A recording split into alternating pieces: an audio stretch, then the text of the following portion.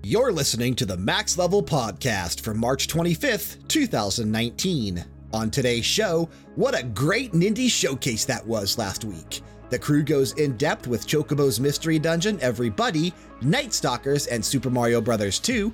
They also discuss in great detail Google Stadia and what this potentially will do to the gaming industry as a whole, as well as our excitement levels on the service.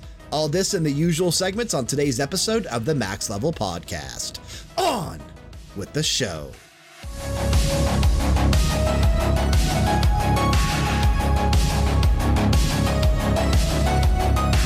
Did you guys happen to see that Heavy Rain, Beyond Two Souls, and Detroit Become Human are actually coming to PC later this year? Woo! What? Are you serious? Yeah, three Sony exclusives heading to PC. But the catch, is that they are exclusive to the Epic Game Store. Whoa. That's a cool little partnership right there. Yeah, so what we know right now is that they are going to be exclusive to Epic for at least 12 months. After those 12 months, they could come to Steam. They could, whatever else. They're not going to release on the Windows Store. But I mean, they could probably, and they probably will, come to Steam after 12 months. But I wonder if this is going to open the door maybe in the future for more Sony exclusives releasing on PC. That might be something that's worth keeping an eye on. I don't know, man. That'd be cool. I want Nintendo to do the same. Yes, that would be cool if they actually were able to see. And it's funny because, we did a whole flavor text. Oh man, like probably 8 or so weeks ago, where we talked about the Epic Game Store versus Steam. And we were wondering, what Epic could do to really change the landscape of gaming on PC, to change things and to actually, take a bit of the pie, so to speak, a piece of the pie from Valve and Steam. This could be the way to do it by partnering up with these, console manufacturers and platforms that don't traditionally release their games on PC. We know Microsoft does. Microsoft always releases their games on PC because PC for them is just an extension of Xbox. But Sony doesn't do that. Nintendo doesn't do that. So if Epic is able to throw money at them or talk them into it, maybe that is potentially the way that they could do that. It's possible. I mean, everyone's got a price. For the $1 Million Man? And as we're going to talk about later on, that's probably a good idea. Yeah, it probably is a good idea. And I think that now I did a bit of reading into this, and we were potentially going to do this for this week's flavor text, but we're going to do something different. I did a bit of reading into this, and it seems like it may have been a partnership between a couple different Chinese companies, and that it didn't directly involve Sony, but Sony still would have had to give the okay on it. Like they would have said, okay, this is fine. But I think the actual deal was made somewhere in China. Hey, that's cool, man. As long as it gets done. Yeah, no, I agree with that. But I think that because of that, and because this directly involved Quantic Dream, I don't think we should expect, say, Horizon Zero Dawn, or The Last of Us Part 2, or Death Stranding. I don't think we should expect anything like that on PC ever, potentially, but realistically anytime soon. Realistically, let's see how it does. Yeah, I think that's going to, obviously dictate a lot of things. If those 3 titles sell a lot, maybe Sony's like, well, damn, maybe we should start putting out some games on PC if we're missing out on this big amount of money. Say they do an absorbent amount of money, then Sony's gonna be like, well, they might look at this a bit stronger and be like, I wonder if we should maybe try it out with something else. And be directly involved with this time, you know what I mean? Be the ones that are actually making the deal and not some studio or some company over in China. But if you didn't know, this is Max Level, a weekly video game podcast found right here at Level Down Games, being recorded 3 days early this week. Crazy. For those just joining us, I know. For those just joining us, welcome home. We talk about current events in the gaming industry and go in depth with the games we've been playing over the past 7 days. Joining us on this episode, straight from Cell Block C in the county jail, it's Frank. Onale Holmes! It's because you're wearing orange, right? Of course. Yeah. Over there in the booth, if you didn't hear the sound, he is our new sound engineer. Everything you hear is being produced by the guy who, let me say, dude, looks quite dapper in an old school hat, as we found out earlier today. It's Chauncey. Heyo! It's sad that I can't use that photo, man. But hey, it was a good photo. You know, they're just not ready. It's okay. Give Okay. it some time. Let Besides, it simmer. Brian, audio podcast. Well, Audio podcast. that is true. But look for a photo of Sean to debut on our website at some point in the future, because right now he's just a gnome rogue on the team section. Ooh, maybe something like, some nice tasteful lighting and. Yeah, it's the best I've ever looked, honestly. The best there ever will be. Yeah. Woo. Yeah. I know. Which, by the way, disclaimer, I am not a sound engineer, so if I F this up, that's on me. Yeah. That's on me. Y'all be good, Yeah. Also this week, it's like he's not even here because I can barely see him. It's Kyle. Get that crap out of here. I changed it. I couldn't. He's actually not here. We're recording this on a day where he is currently streaming on Twitch. So, good man for streaming on Twitch. But yeah, we decided to do this a couple days early because if we did it on Saturday, it would have just been Frank and myself. And just to get somebody else on the show, it was a good idea to do it early. So we're doing it on Thursday night. As always, I'm your host, Brian. Special shout out to Dance for the Dead for allowing us to use their music for our videos. Everyone absolutely needs to go check these guys out to support their music. They can be found on Bandcamp, Spotify, SoundCloud, YouTube, pretty much everywhere. Check them out. You will not be disappointed. Don't forget to head on over to Apple Podcasts or wherever you're listening to us and leave that 5-star rating and a review so we continue to climb the charts in terms of search results. Since Max Level and Level Down Games is entirely self-funded as a passion project, for now, you can directly support the show and the brand through one or all of the affiliate links listed in the description of the show. Thanks in advance if you choose to do so. All right, so this past Wednesday, there was a Nindies showcase for spring 2019. I know we've all had a chance to really watch it. I watched it several times. First of all, I did a reaction video to it, watched it again when I edited that reaction video, and then I've watched it 3 more times since. Sean and Frank, I know you both caught the reaction video at least once.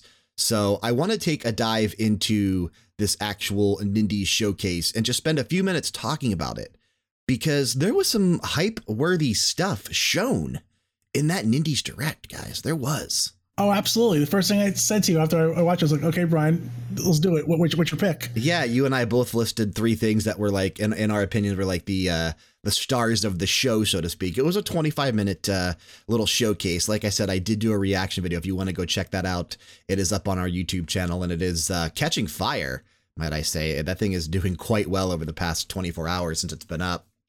Sean, what did you think of the Direct, man? Well, first of all, the reaction video was hilarious because I know you well enough to know when you get boozled pretty hard.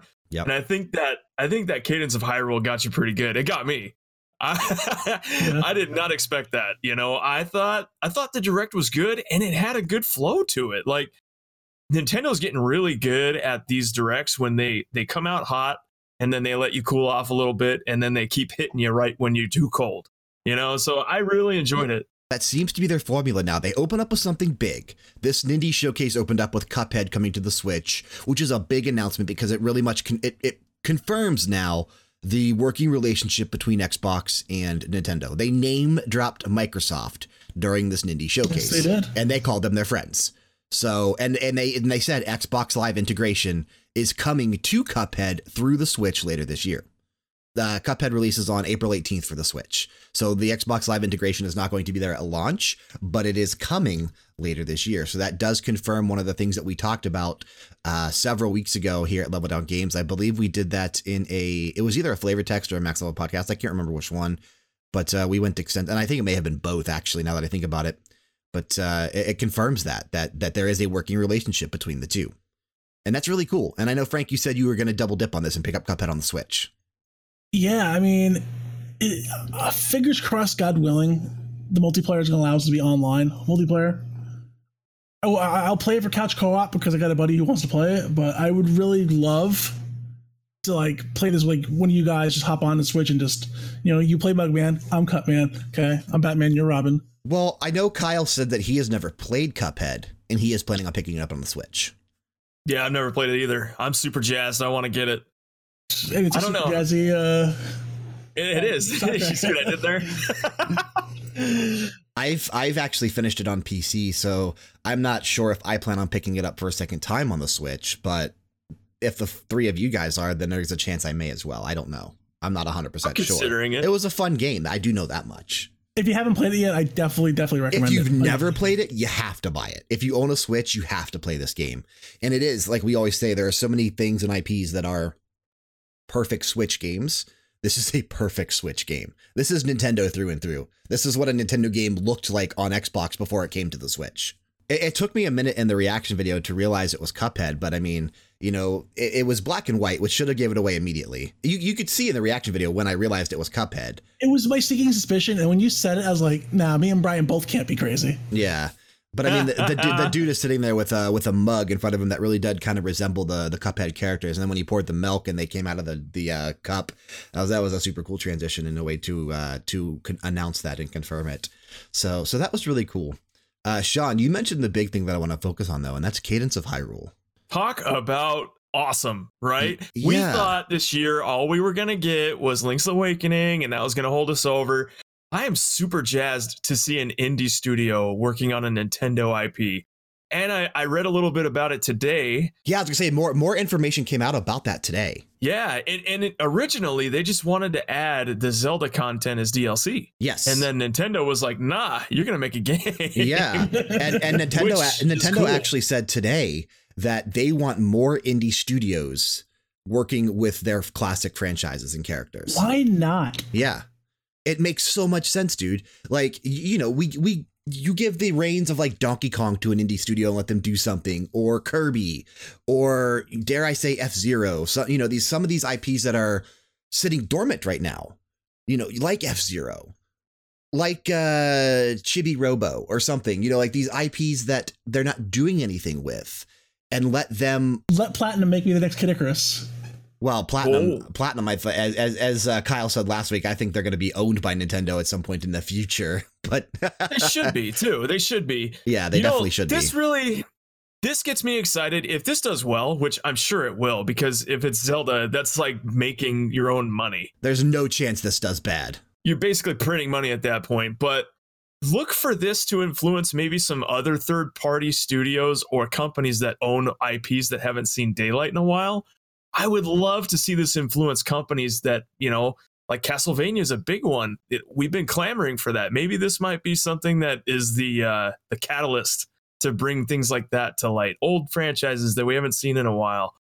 That would be super cool. I would love to see something like that. I think there's a lot of studios out there. We talked about it, I think, last week. You know, they just don't have the support, or they don't have the ability to make these types of games, and maybe they'll get some help from Nintendo and Big Brother and stuff. And we're a little more forgiving when we're fan favorites of the IP too, I think. Of course. Have either of you played Crypt of the Necrodancer? Yes, I have. No. Okay. Crypt of the Necrodancer, Frank, as you know, is a rhythm inspired game.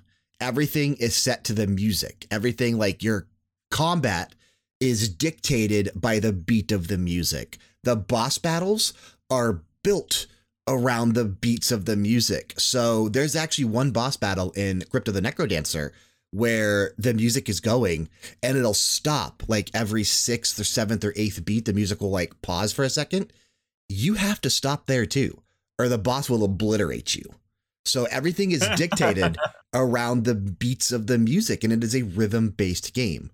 Cadence of Hyrule is going to be the exact same way. So this is going to be our first ever, you know, it's the first ever indie Zelda game, more or less. I don't count, and it does remind me a lot of the Seasons and Ages Oracle games that Capcom produced several years ago for the Game Boy. It does remind me a lot of that, but Capcom, not an indie studio. This is going to be the first time that we actually have combat that's centered around the music.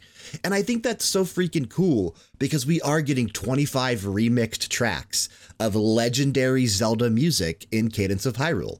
The track that made me realize it was Zelda before they really even showed off. Yes, it looked like Zelda from the start, but it also looked like Crypt of the Necrodancer because they do look very similar. But before we saw Zelda, before we saw Link, before we saw like the classic design of like a Link to the Past type architecture and monsters, that Telltale Ranch music from Link's Awakening is what really made me realize this is Zelda. And that was about 3 seconds before they showed anything on it. So, dude, I'm freaking pumped for this game. It's coming spring. We don't have to wait long for Cadence of Hyrule. We have to wait till the end of the year to get Link's Awakening remake, but Cadence of Hyrule is coming soon. I think this is going to be a big title for Nintendo this year. I think this is going to be huge. Mark my words, man. 2019 is the year of Nintendo. I think For so. sure. I think so. They are just releasing hit after hit this year, and all the other studios are just gearing up for the next gen. So I'm excited about it. I really am. Honestly, this is the best way for Nintendo to do this experiment, because we knew that they would never lend an IP out to a studio that they didn't own if it was just going to be a standard standalone game in the franchise. It has to have a gimmick, and I think this is a good way to do it, especially if it's a successful one. Yeah. So I'm excited for that reimagining. And the funny thing is it sounds like it's not even a reimagining. It's so similar that it's just a reiteration. It's a different instance, basically, so to say. But it's cool. I had a chance to talk to Kyle about the Nindy showcase, and he pretty much already told me that he's buying everything that they showed. Like every game that was on there, he's already basically said that he's interested in picking up. Kyle, if you didn't know, is a huge indie fan. He really does play a lot of indie titles. He likes cutesy things. He likes smaller titles. He likes indie titles. And everything that they showed off at the Nindy showcase on Wednesday really is something that is in some way, shape, or form up his alley. So I think he's going to be playing a lot of these. Kyle was the kind of guy that would have a Steam collection before it was cool. He was like one of the first dudes to be like, Humble Indie Bundle. Yeah. And, he turned me on to him. And that dude, he has a passion for that. So I'm excited for him to be up on this. I mean, yeah, you get the greatest of games from these bundles, I'll tell you. No, you don't, Frank. That's why we used to give away bad games on the podcast. I still haven't played Mixed Martial Arts 3 or whatever you gave me, and I'm sorry. He gave me Wrestling Spirit 3 about a year and a half ago, and I haven't played that yet either. Blaster Master Zero 2. We have a new Sunsoft game coming out. Yeah. Blaster Master Zero was released on the Switch like as a launch title, like the original one. And they actually shadow dropped that. It actually came out the same day as the Nindy Showcase. So it came out on Wednesday the 20th. It's only $10, dude. The game is $10 and it looks phenomenal. That would have been a better $10 of your spent than the game you're going to talk about later in the show, Frank. Oh, yes. Hey, you know what? Speaking of games that I really want to get that looks super cheap but really fun, Katana Zero. Yes. I mean, what a game, dude. Yes. That looks so simple, but it looks really satisfying to play. God, that game looks amazing. And what I like about Katana Zero is that you do have a one-hit death. You can only get hit once and you're dead. But you have the ability to control time, so you can stop time or go into slow motion, and you can actually like hit their bullets if they're shooting at you back at them to take them out. Like that's a lot of the combat is about. You have to create a perfect run through. You have to create a perfect run through, and the game will rewind to the beginning of the level if you screw up. So it is trial and error. You're going to try again, and eventually you're going to make it work to where you have this flawless run from start to finish. And that is going to be so satisfying when you actually pull that off. And just to see how smooth it looks in motion, I'm sure the animations and the way that it looked in the actual trailer that we saw during the Nindy Showcase looked phenomenal. So, and I think that also comes out on April 18th, the same day as Cuphead. So we'll be playing that next month. That game looks like it's going to lend itself well to the speedrunning community, which I'm super excited to watch. I think it's a big reason why that game is also releasing on PC. Yeah, I can see that. A game that I really want to talk about here, though, because it gave me goosebumps. The Red Lantern. Oh. Are either of you excited for that? I am more of a Green Lantern guy. Okay. That's a constant meme I've been seeing about the title of the game ever since it was announced. But dude, this is a narrative-driven game, a very personal game. Yes, a very personal game that is done in like a Life is Strange storytelling style, where I hope to God you have the ability to change story elements, because if your dogs are always set to die by that bear, that is going to break my heart that they showed off in the trailer. Okay, so the first thing that I picked up on, and I'm a little afraid of that, honestly, is when you watch certain points of the trailer, there's a team of 5 dogs, and then there's only 4. Yeah. And so that's going to be a heartbreaking spot no matter who you are, because those dogs look like they're a big part of the story. They're the entire story. It's just when you lose one, you lose a piece of of what you're experiencing, and that's kind of like rough to me, you know. Yeah. This game seems like one of those games where it's more like you're along for the ride, and no matter what you do, you don't really influence the direction of the game. But I hope that there's a mix, because I don't want to get attached to these stuff. The controls to it look pretty cool. They're saying that, it's You can move things dark around, and yeah, it looks so freaking cool. And man, the voice acting is going to be stellar. And the reason it gave me goosebumps is because I am a huge fan of the voice actor that we heard in that trailer, Ashley Birch. For those unfamiliar, that's Chloe from Life is Strange 1. That's Aloy from Horizon Zero Dawn.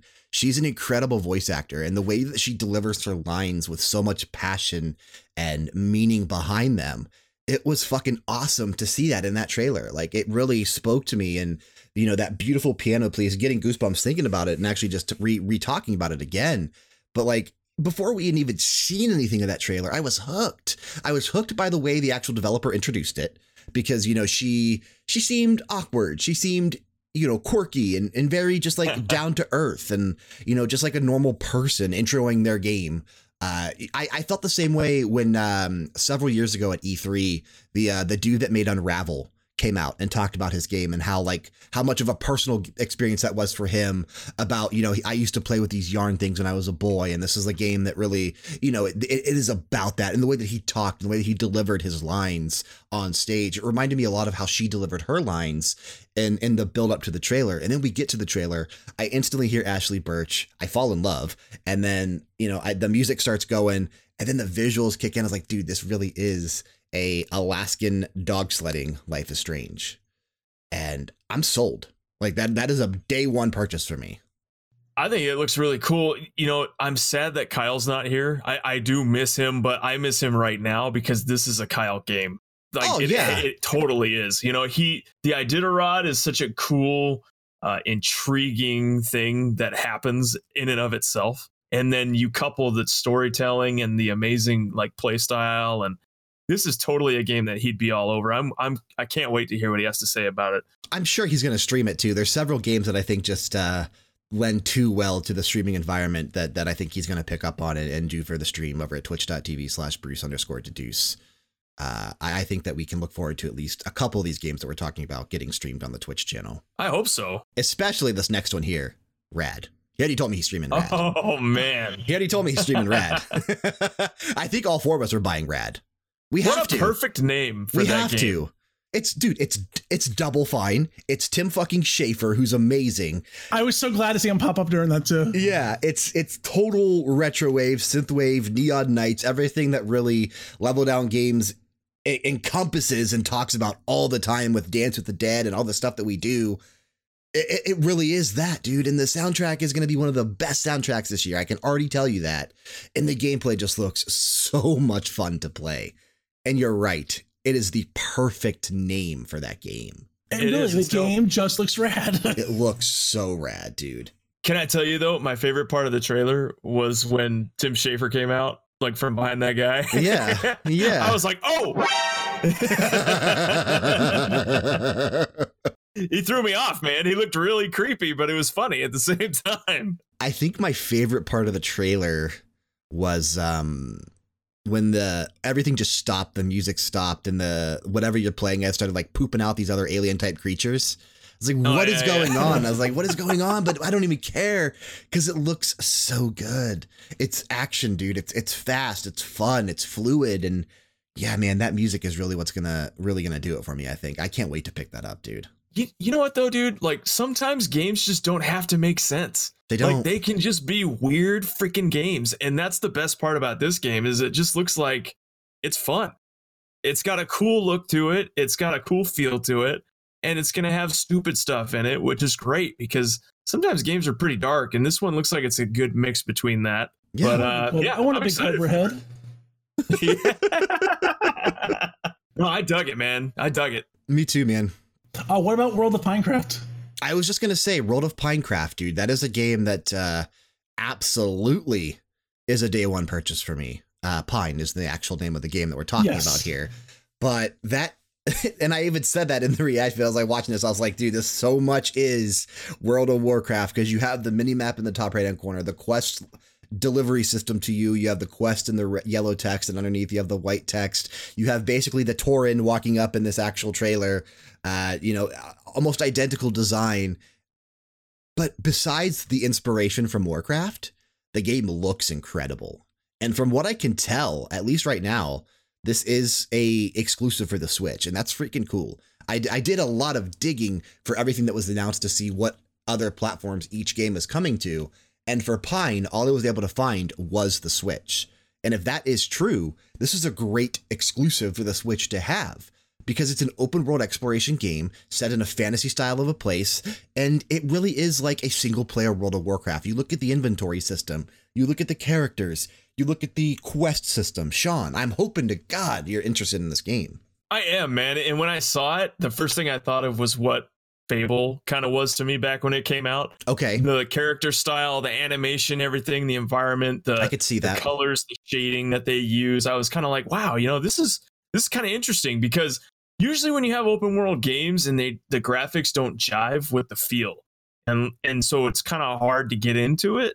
But this game has a good mix of like that kind of charming feel, but also it looks really beautiful. It looks like a game that you would see a lot of work put into, like by a AAA. Yeah. And so I was kind of impressed by that in and of itself. But I just think it's a fun looking game, period. If I can take that on my Switch and just like curl up and chill on a Saturday, that sounds pretty freaking fun to me.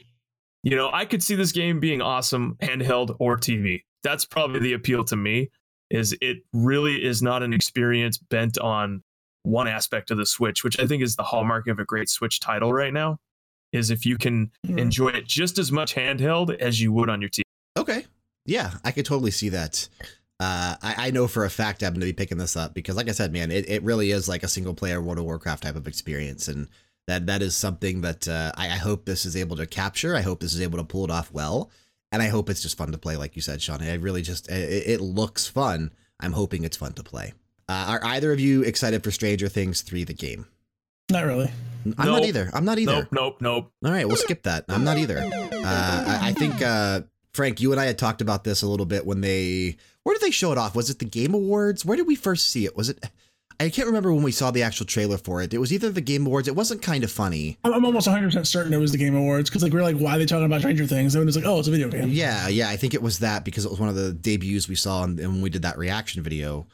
I wasn't hyped up on it then either. Now, I mean, yeah, I will be the first to admit that Stranger Things as a TV show it's a show that never actually hooked me. And it's really weird for me because that's weird for me because, I am a total nut job for everything that Stranger Things involves, like 80s type pop culture and just references and music. But for whatever reason, and I really need to sit down and give the show another chance because I never even finished the first season. So I really do need to sit down and try to do that again before I really just write it off entirely. But yeah, right now I'm not hyped up on the game. Sean, you're not either, huh? No, you know what, man? To be honest with you, I've never watched a single episode. And some people might look at me like I suck, and that's okay. But for me, the game has no appeal. And so that's what scares me about video games, is if it's based on something like that, if it still has the ability to make you think, oh, this might actually be a cool game, then I might be in. I think it's just too heavily dependent on that fandom. And good for them, because they have a lot of that.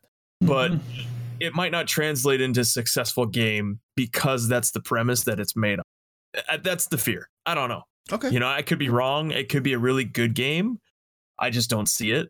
It looks like a basic game. It looks like something I would buy on Steam for like $9.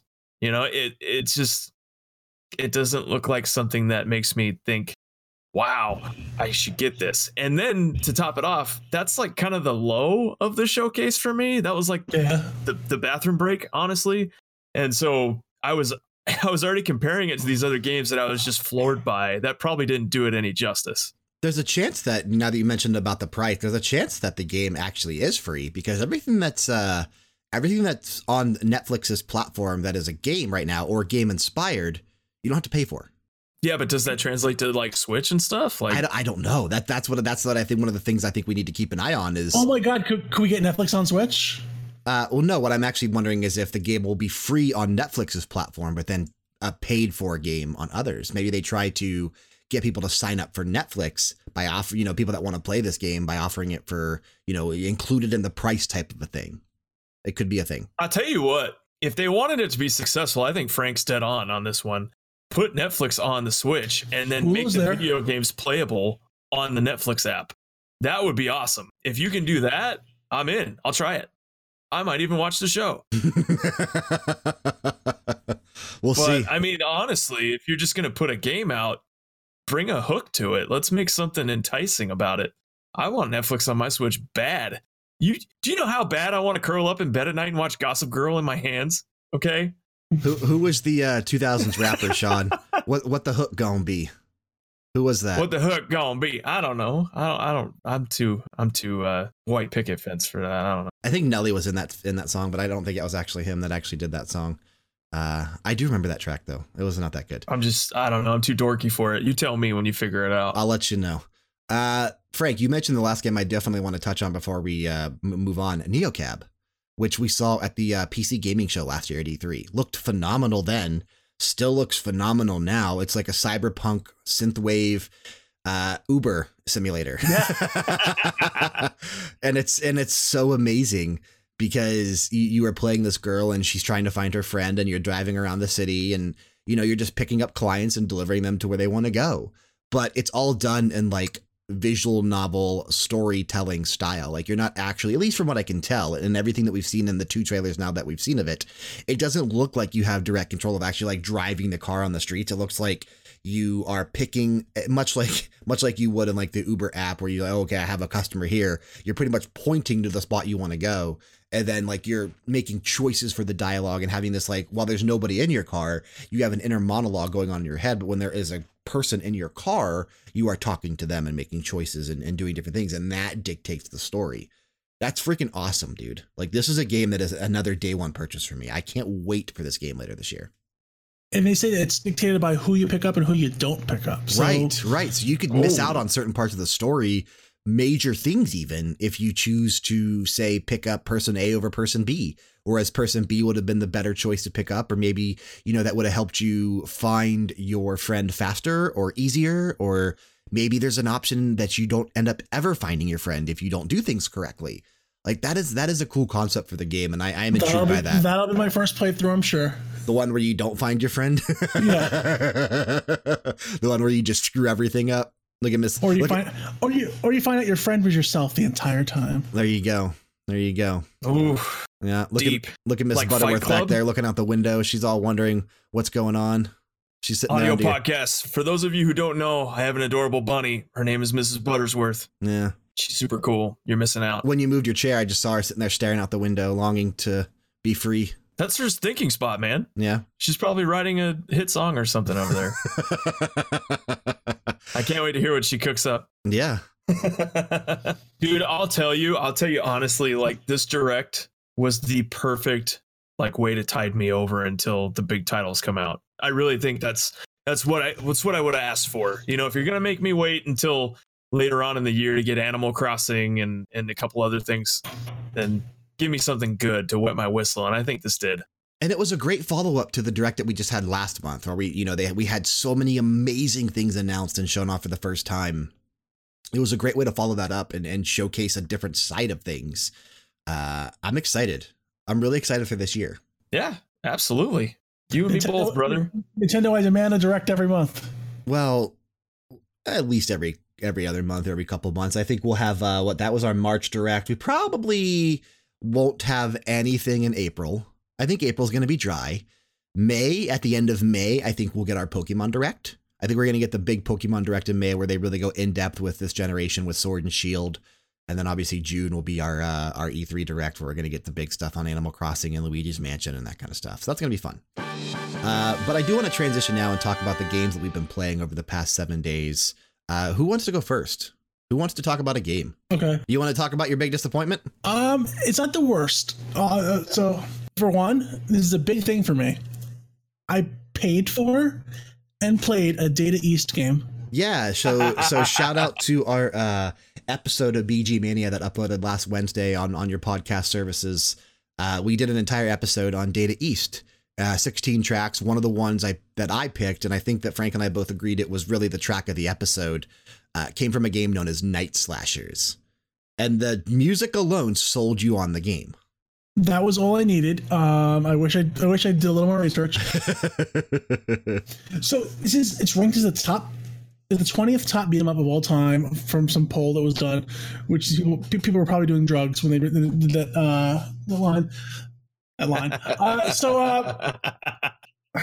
It's very similar to Final Fight. So that's probably the best way. It's a beat 'em up side scroller. You have 3 different characters you can pick from.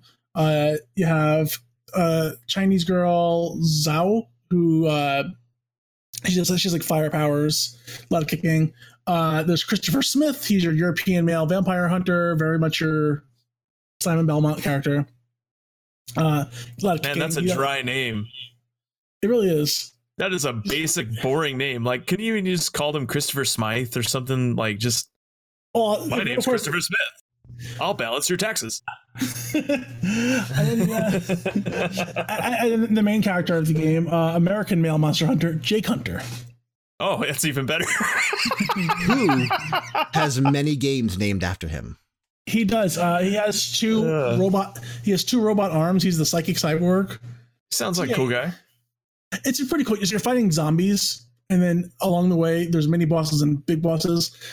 And you're fighting your standard fare of like Universal Monster ripoffs. So you got the Mummy, like a golem made of just stone. Mad Scientist, which would be like Dr. Jekyll. There's Dracula, the Grim Reaper, Frankenstein, the whole litany of all those characters.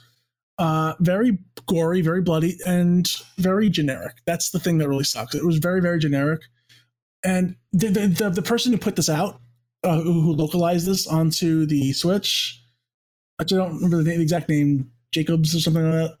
Yeah, I'm not sure. It was some company that has a couple games out on the Switch. They put out these arcade games on the Switch. Yeah, they put the game out and they force a filter onto the screen that makes it look like a dirty screen, like that you'd see in the arcade. Yeah, like the arcade archives type games. Yeah, and it's cool to have it as an option, but let me turn it off, please. I would rather just see the game as it's supposed to be. It's also censored a little bit. I mean, it's gory as hell, but the Japanese version was even gorier. Okay. But it took me half an hour to beat this game. That's it? It's a short game, huh? It was short. It's just not very in depth. It has all the trappings of a typical arcade game. A lot of the quarter eating things where the game is timed, and you lose energy whenever you do like a special attack. You actually lose your health. So all those things that the arcades put in to make you put more quarters, and the actual game itself has the option to feed more quarters into the system, like you're playing an arcade game. So that part on its own was pretty cool, but like it was very blah. Like it does everything Final Fight does, but I feel Final Fight did it better. No one can go up against Hager. I mean, come on. You know, that guy's running around with green overalls and no shirt underneath, and he's the mayor. Come on, dude. Freaking champion. Well, you wouldn't vote for that? Come on now. There's just so many other better games, and other than that one song, I really didn't hear anything else on the soundtrack that jumped out at me. Really? Because when I listened to the soundtrack, I thought there were several other good pieces of music on there. Which means that they could have scaled back the soundtrack for the actual release, because I heard nothing that was really like, oh, this is an awesome song, because I would have paused it and just listened. Was that track that we heard actually in the game, though? Did you hear that one? Yes, it was. Okay. I did. Okay. But yeah, it was standard fare at its best. The power-ups were confusing. There's no other than go this way, which is standard fare. There was nothing telling you what you need to do, nothing saying, hey, this is a power-up, this is that, break this. I could have gone without playing it, but we could just add another game to my games that I completed this week. So there you go. We'll we'll talk about that in a minute. Yes. I guess I'll go next then. I played a ton of different games this week. I mean, and I finished a lot of them too. I had planned on talking about One Piece World Seeker this week, but the game just didn't do it for me. The game sucks. And I mean, I'm not even going to mince words. The game is not fun. I wrote the review. It is up on our website now, leveldowngames.com. Go check that out, and you'll actually see my in-depth thoughts on One Piece World Seeker. But I just didn't have enough fun with it that I really want to talk about it on the show. The game I actually want to talk about is one that and again, I mentioned that we were recording on a Thursday night. It's March 21st. The game just came out yesterday, March 20th. Chocobo's Mystery Dungeon, everybody. There you go. I've had that sound effect is quite low, just so you know, but Balls. It's okay. We're leaving it in because you are the sound engineer, and I know that you'll fix that by the next episode. We'll see. Maybe not. I want to unionize. We need breaks. We're not giving breaks. Sorry. I've had about 8 to 10 hours worth of playtime in Chocobo's Mystery Dungeon since picking it up yesterday. Played it for several hours yesterday and several hours today. I am absolutely loving this game. Sean, I was talking to you about it when I was like first firing it up and stuff, and just gushing over certain things that I was discovering in the game. Now, this is a game that released on the Wii a long ass time ago. Wow. Wii. A long time ago. It actually came out as Final Fantasy Fables Chocobo's Dungeon back in 2007.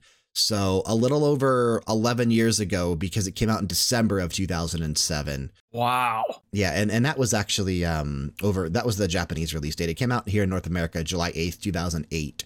So yeah, we're still over 11 years ago, but still, I skipped over the game when it came out on the Wii, because if you have listened to us for any significant amount of time, you know that the Wii just was not a system that really did it for me at all.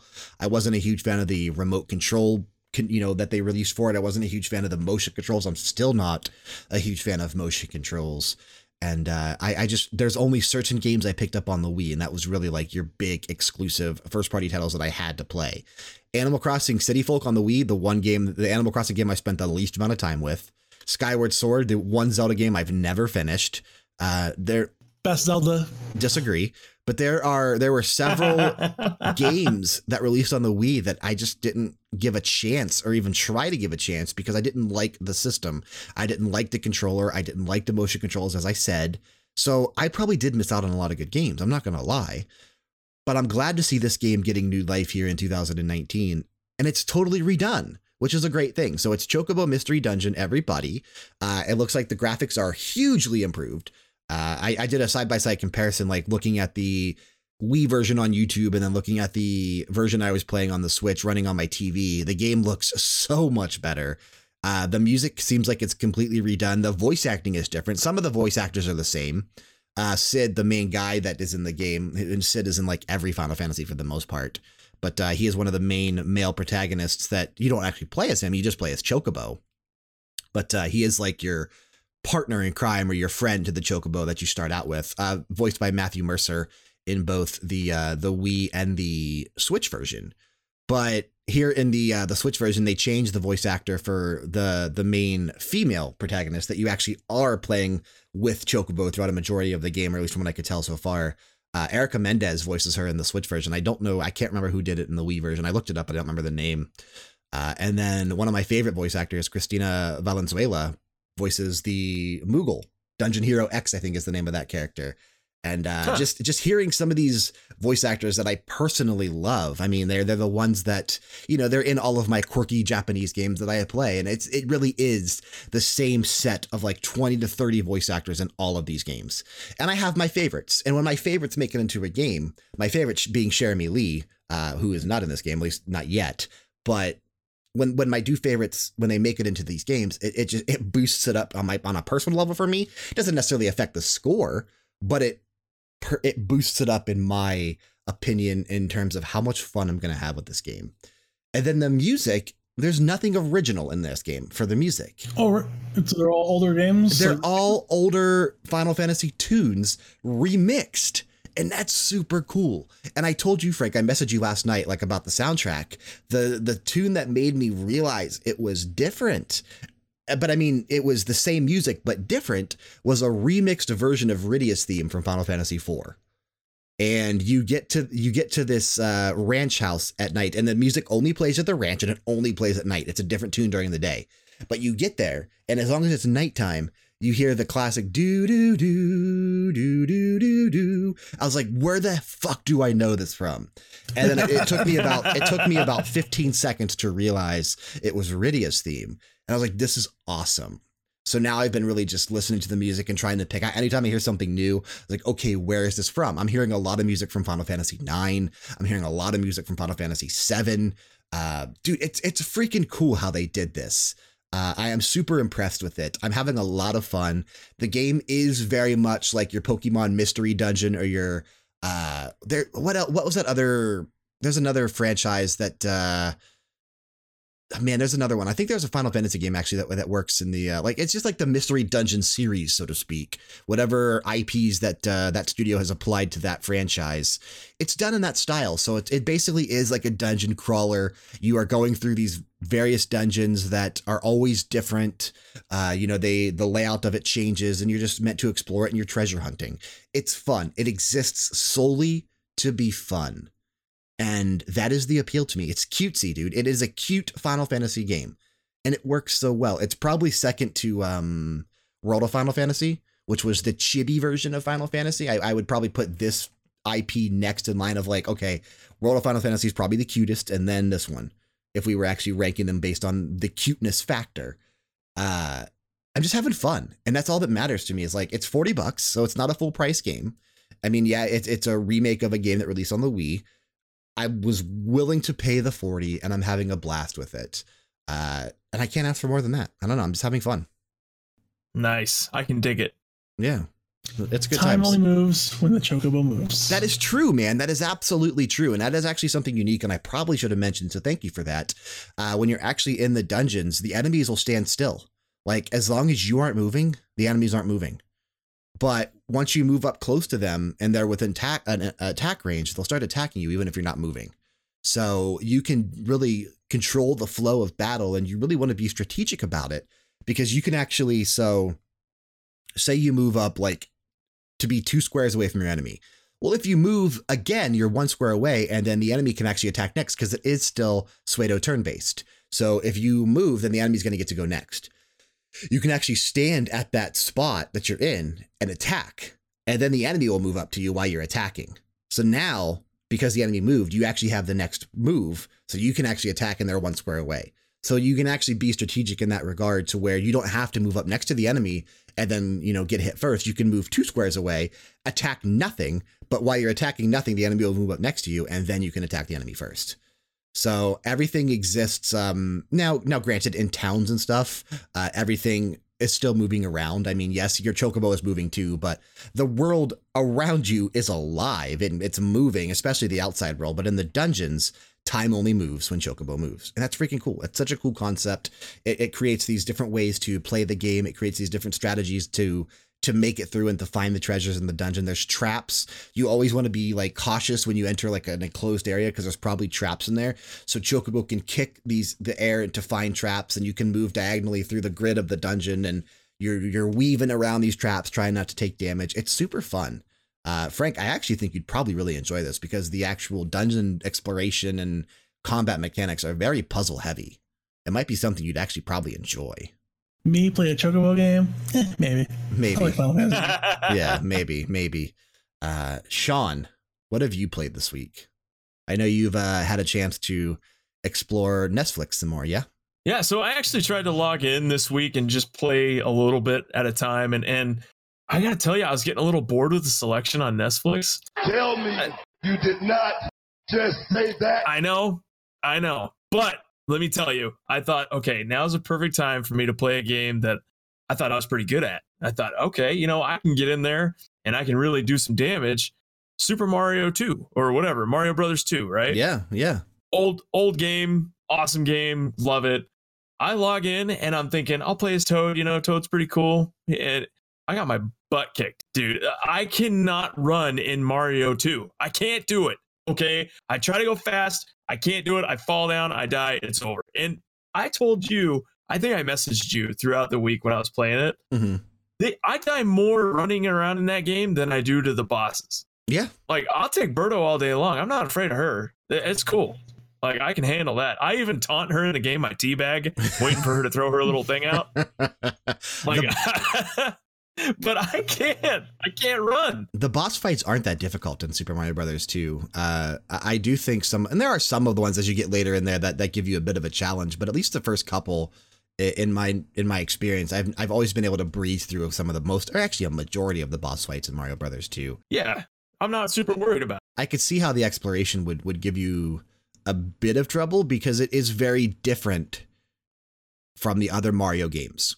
But that's because it wasn't actually, as we know, wasn't actually meant to be a Mario game. Right. So we go into Mario 2. It's so fun.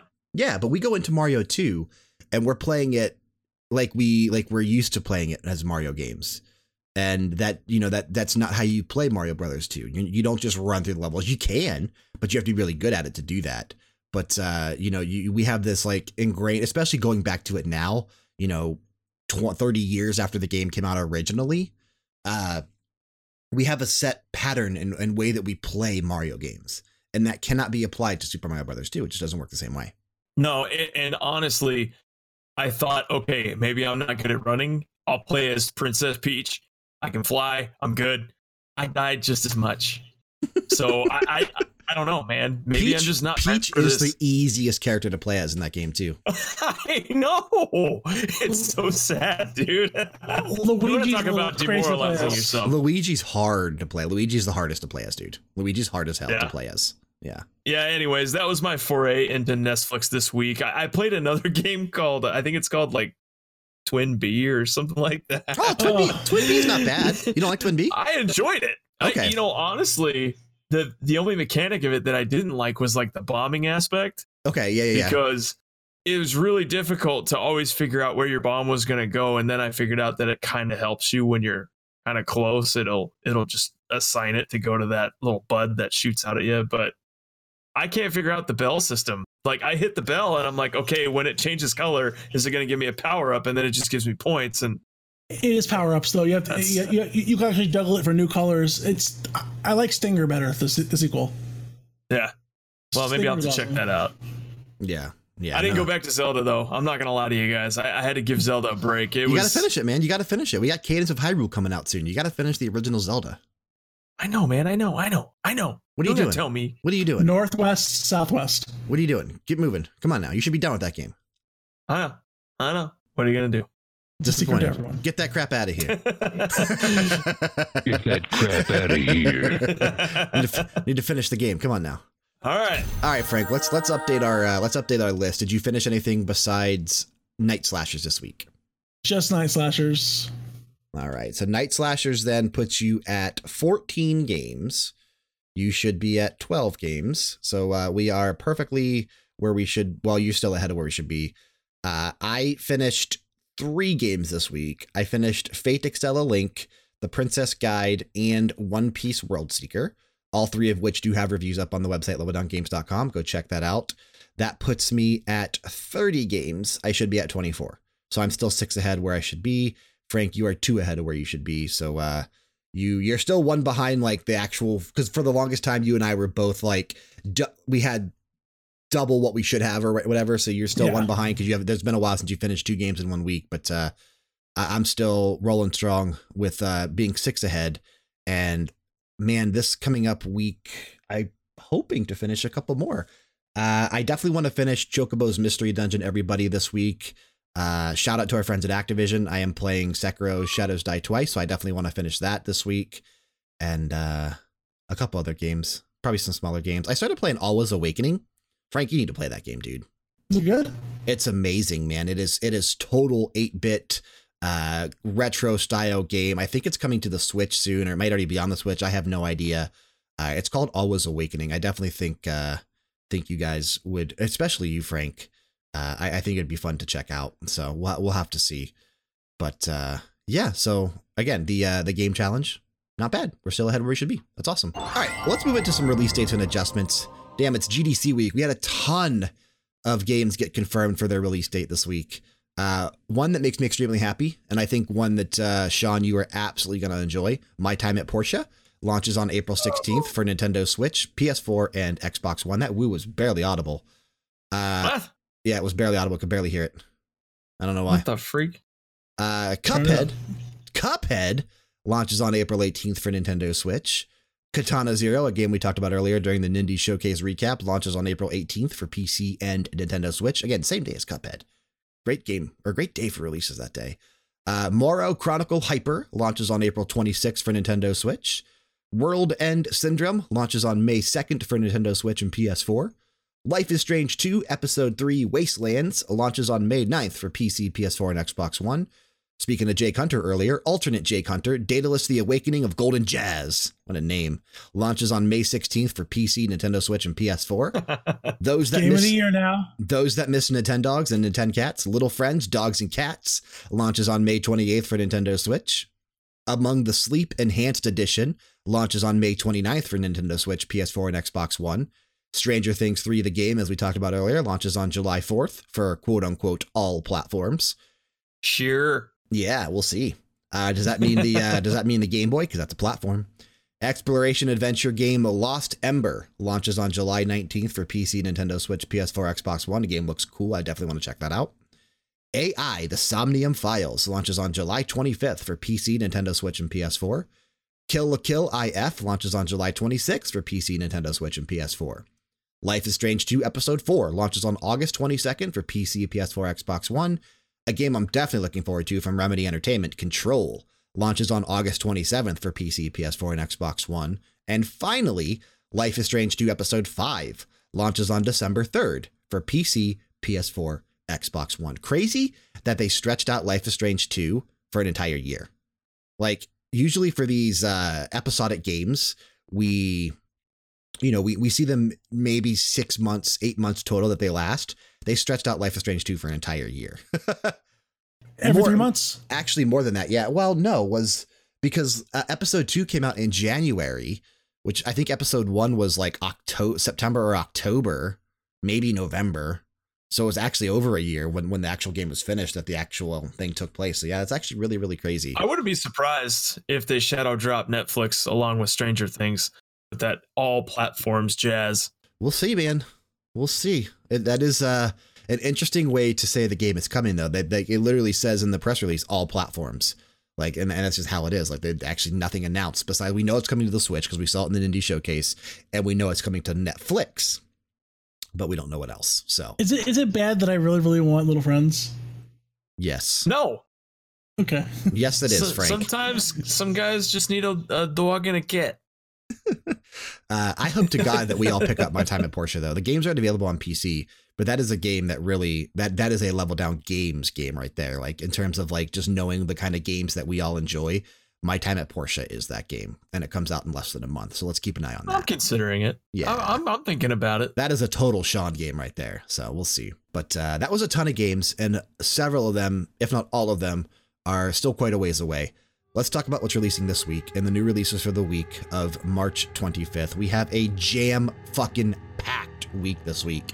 We're going to skip today, Monday, March 25th. We'll move on to tomorrow, Tuesday, March 26th. Probably the biggest day we've had this entire year so far in terms of sheer amount of games releasing. Probably not the biggest in terms of actual games, but the sheer amount of games releasing on tomorrow, March 26th is incredible. First up, coming to Nintendo Switch and Xbox One, Final Fantasy VII.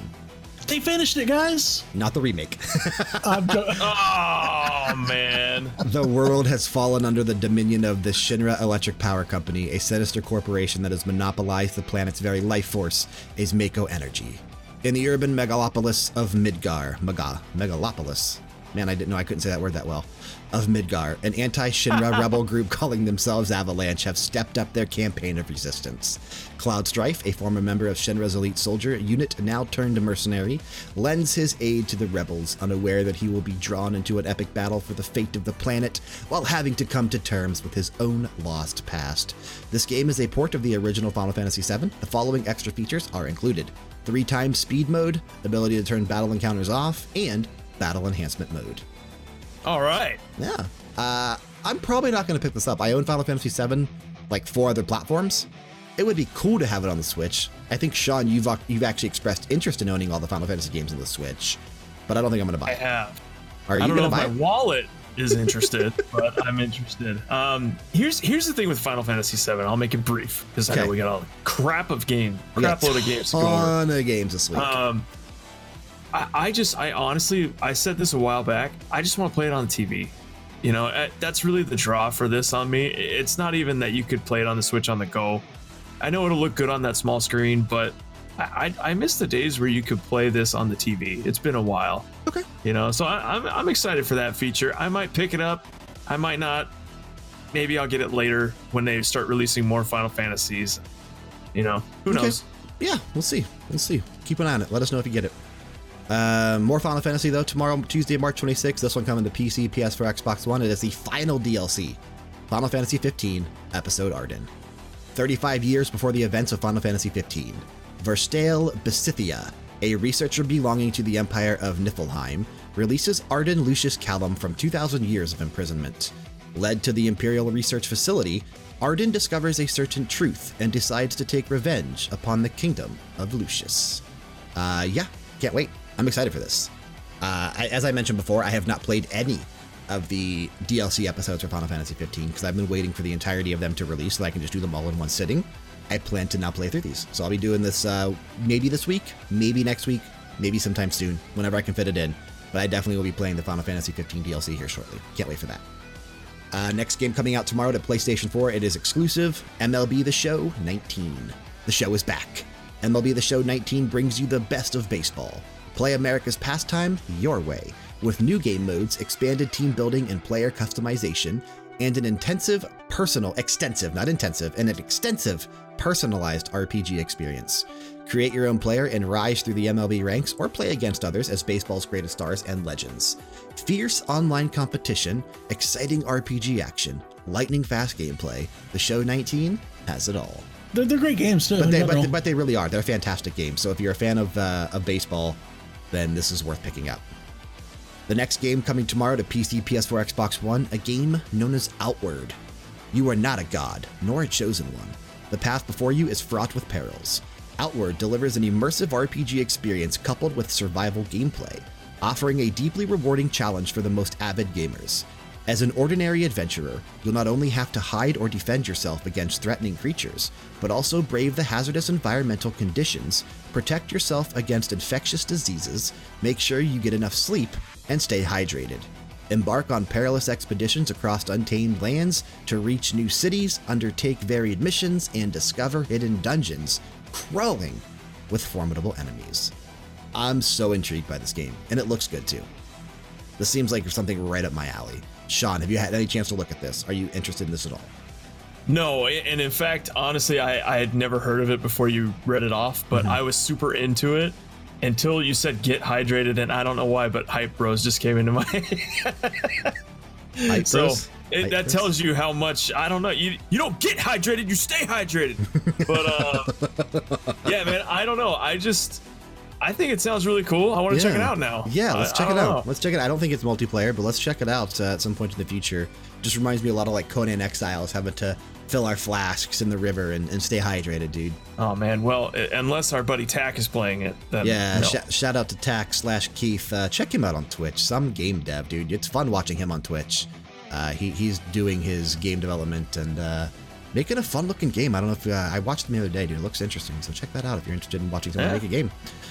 The next game coming out tomorrow, a lot of games tomorrow, PC, PS4, Xbox One, Generation Zero. I'm so excited for this one. Welcome to 1980 Sweden. The local population has gone missing and machines of unknown origin roam the streets. Explore this vast open world to unravel the mystery of the invaders, perfect your fighting strategies, and prepare to strike back. In Generation Zero, living is winning. Play alone or together with up to 3 friends as you discover ways to defeat the invaders. Hell yeah. Frank, we saw this, I want to say it was E3 last year, and I've been anticipating this game ever since. I can't wait for this. The next game coming to PC, Nintendo Switch, and PlayStation 4, Nelky and the Legendary Alchemists, Ateliers of the New World. Nelky and the Legendary Alchemist, Ateliers of the New World, puts players in the shoes of Nelky von Lestem, a young noblewoman who has always been fascinated by the ancient legend of the Sage of Grenzweit. Or it's probably Grenzweit, it's probably German. A tale of the Grenzweit tree, which is said to bestow great power upon those whom discover it. As she grew up and learned her skills were not in alchemy, she studied hard to become a government official and help those around her.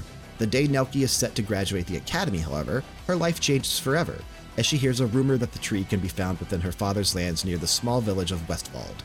Her father grants her permission to search for it on one condition, that she becomes governor of the area and develops Westfold into a prosperous city. Frank, obviously this is an Atelier game, but this is the one that is like the 25th anniversary title that features like a lot of characters all coming together. Yeah, and this obviously has town building mechanics, as we've talked about. As you say, you are becoming the mayor of Westfold, and you're responsible for building it up. You know I'm sold. I'm picking this up next week. If I don't already have it by then. If I don't already have it by now. There's a chance I already have it. But if I don't have it by the time it releases, then I'm buying it for sure. Can't wait.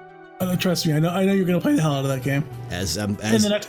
And the next one as well. Already playing this one, buddy.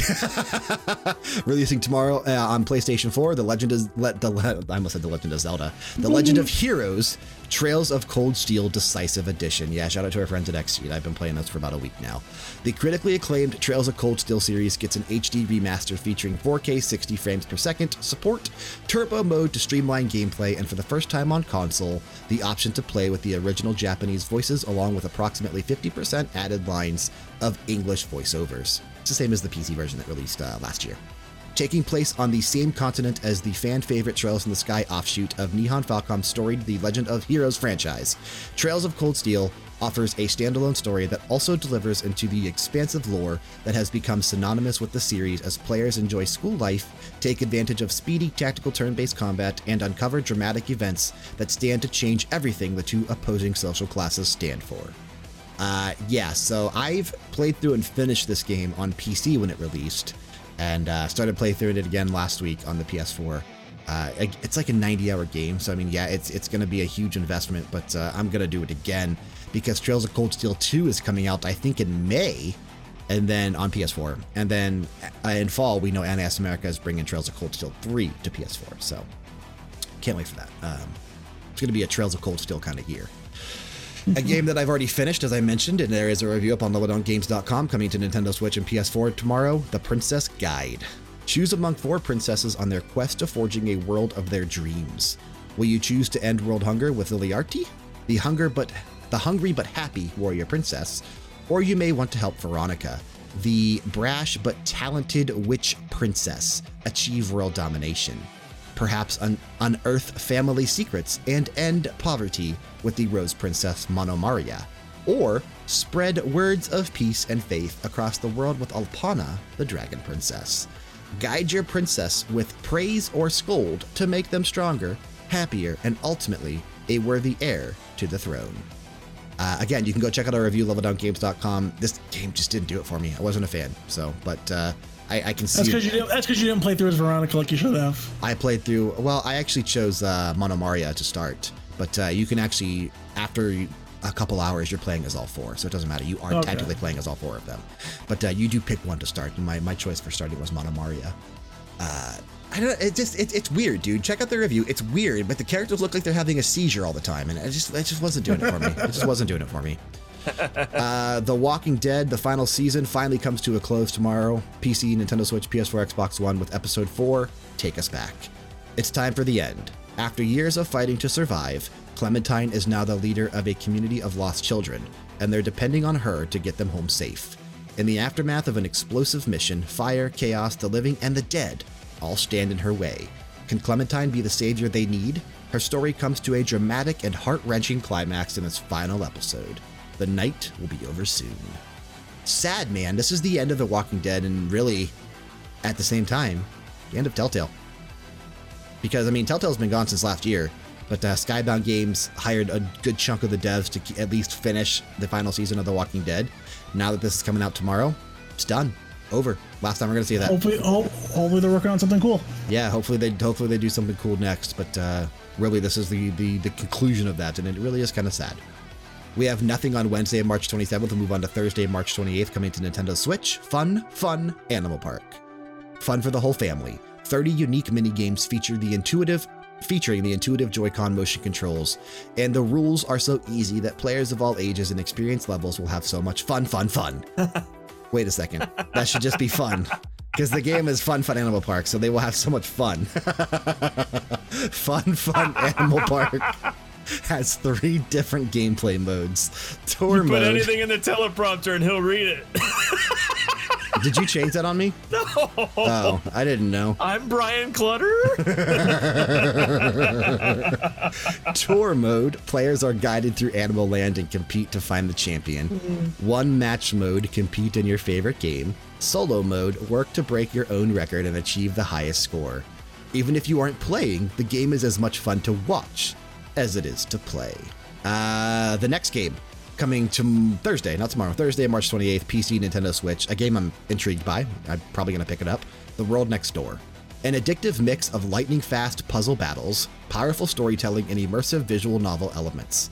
The World Next Door follows June, a rebellious teen girl trapped in a parallel realm inhabited by magical creatures who must find her way home before time runs out. The art style looks phenomenal in this game. It's definitely something that I'm certainly intrigued by. Probably going to pick this up this week. Whether that's PC or Switch, I have no idea. Probably PC, but I do plan on picking this up. It looks cool. We'll see. Finally, we move on to Friday, March 29th, coming to PS4 and Xbox One, Assassin's Creed 3 Remastered.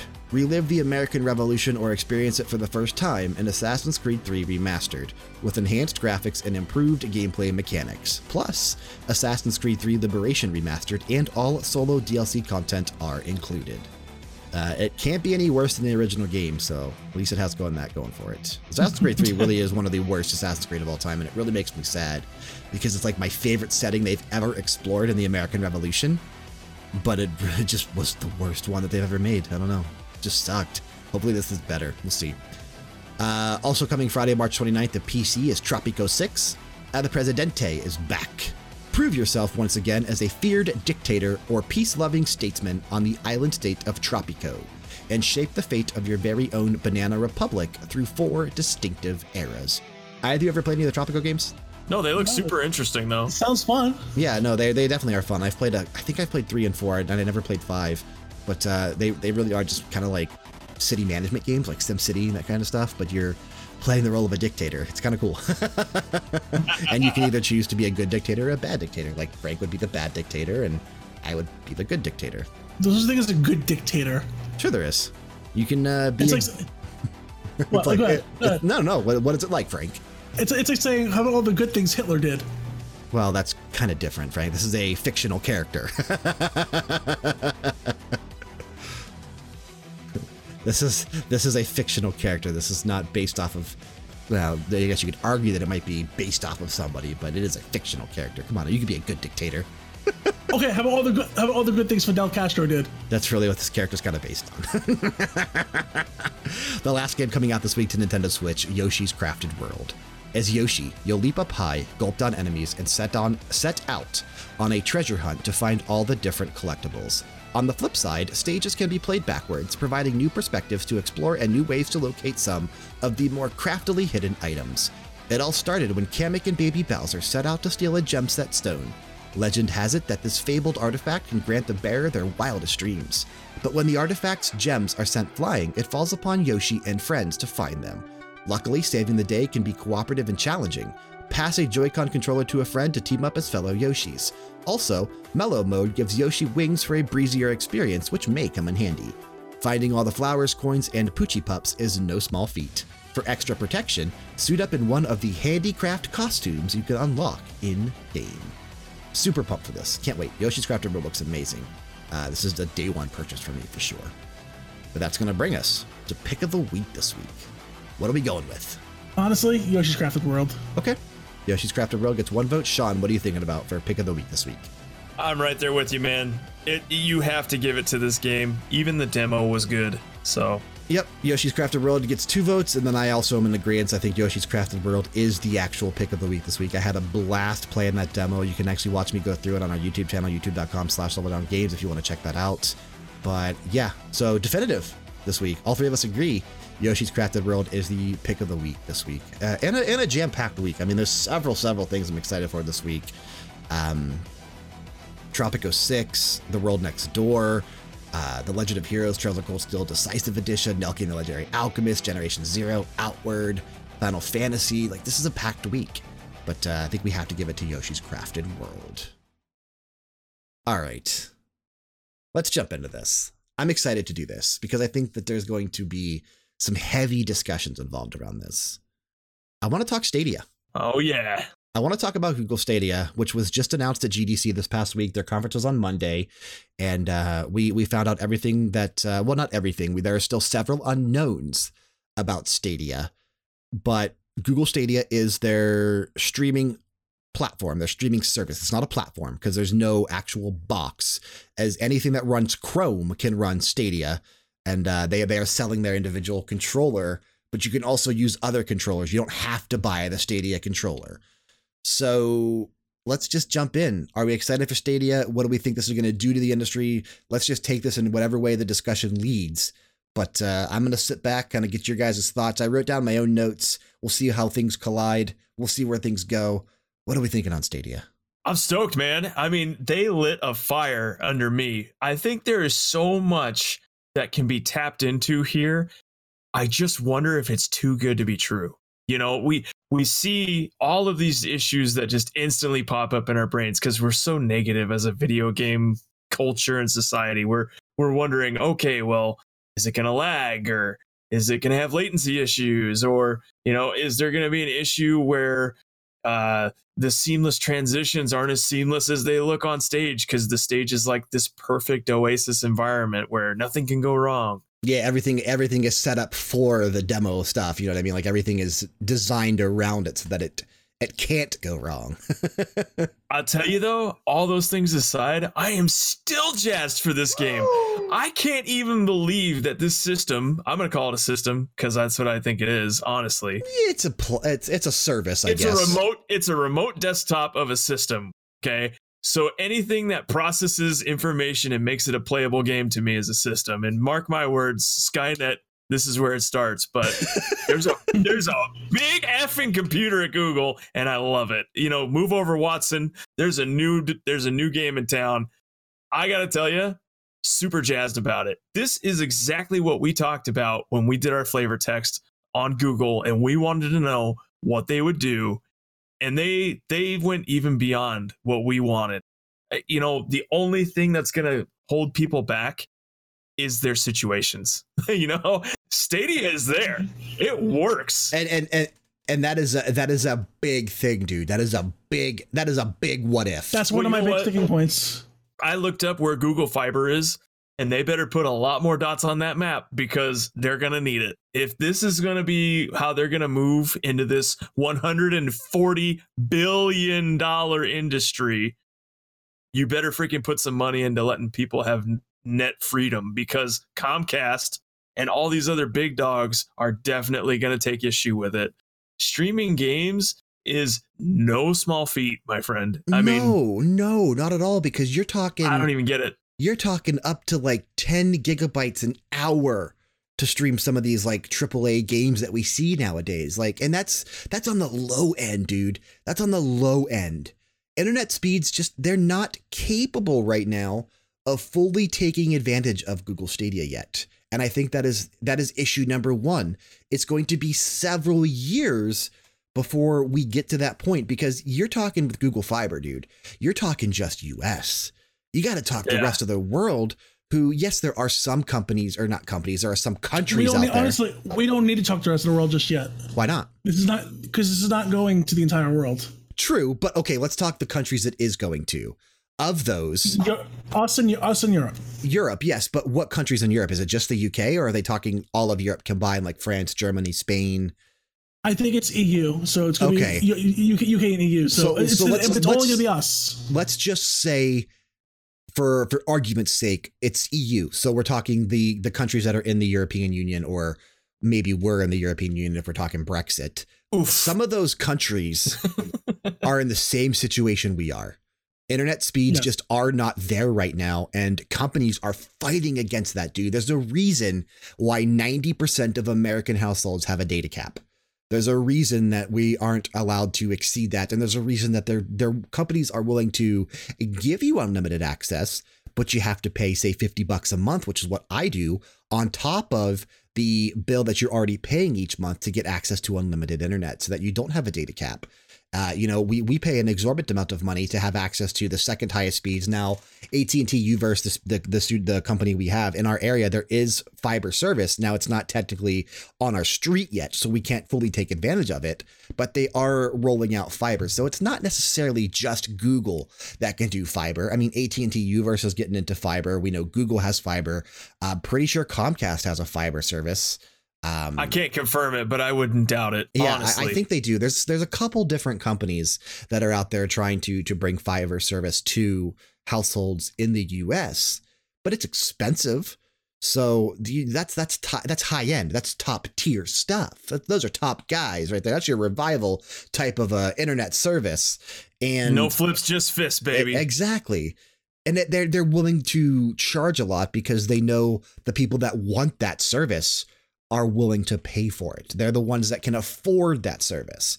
So while Google Stadia, I think, is going to be free. Here's what I'm thinking. We don't know pricing right now. I think Google Stadia is going to be free in terms of the platform, but you're going to have to pay to access the games in the platform. That's where they're going to make their money. So I think... You think it's even like a rental?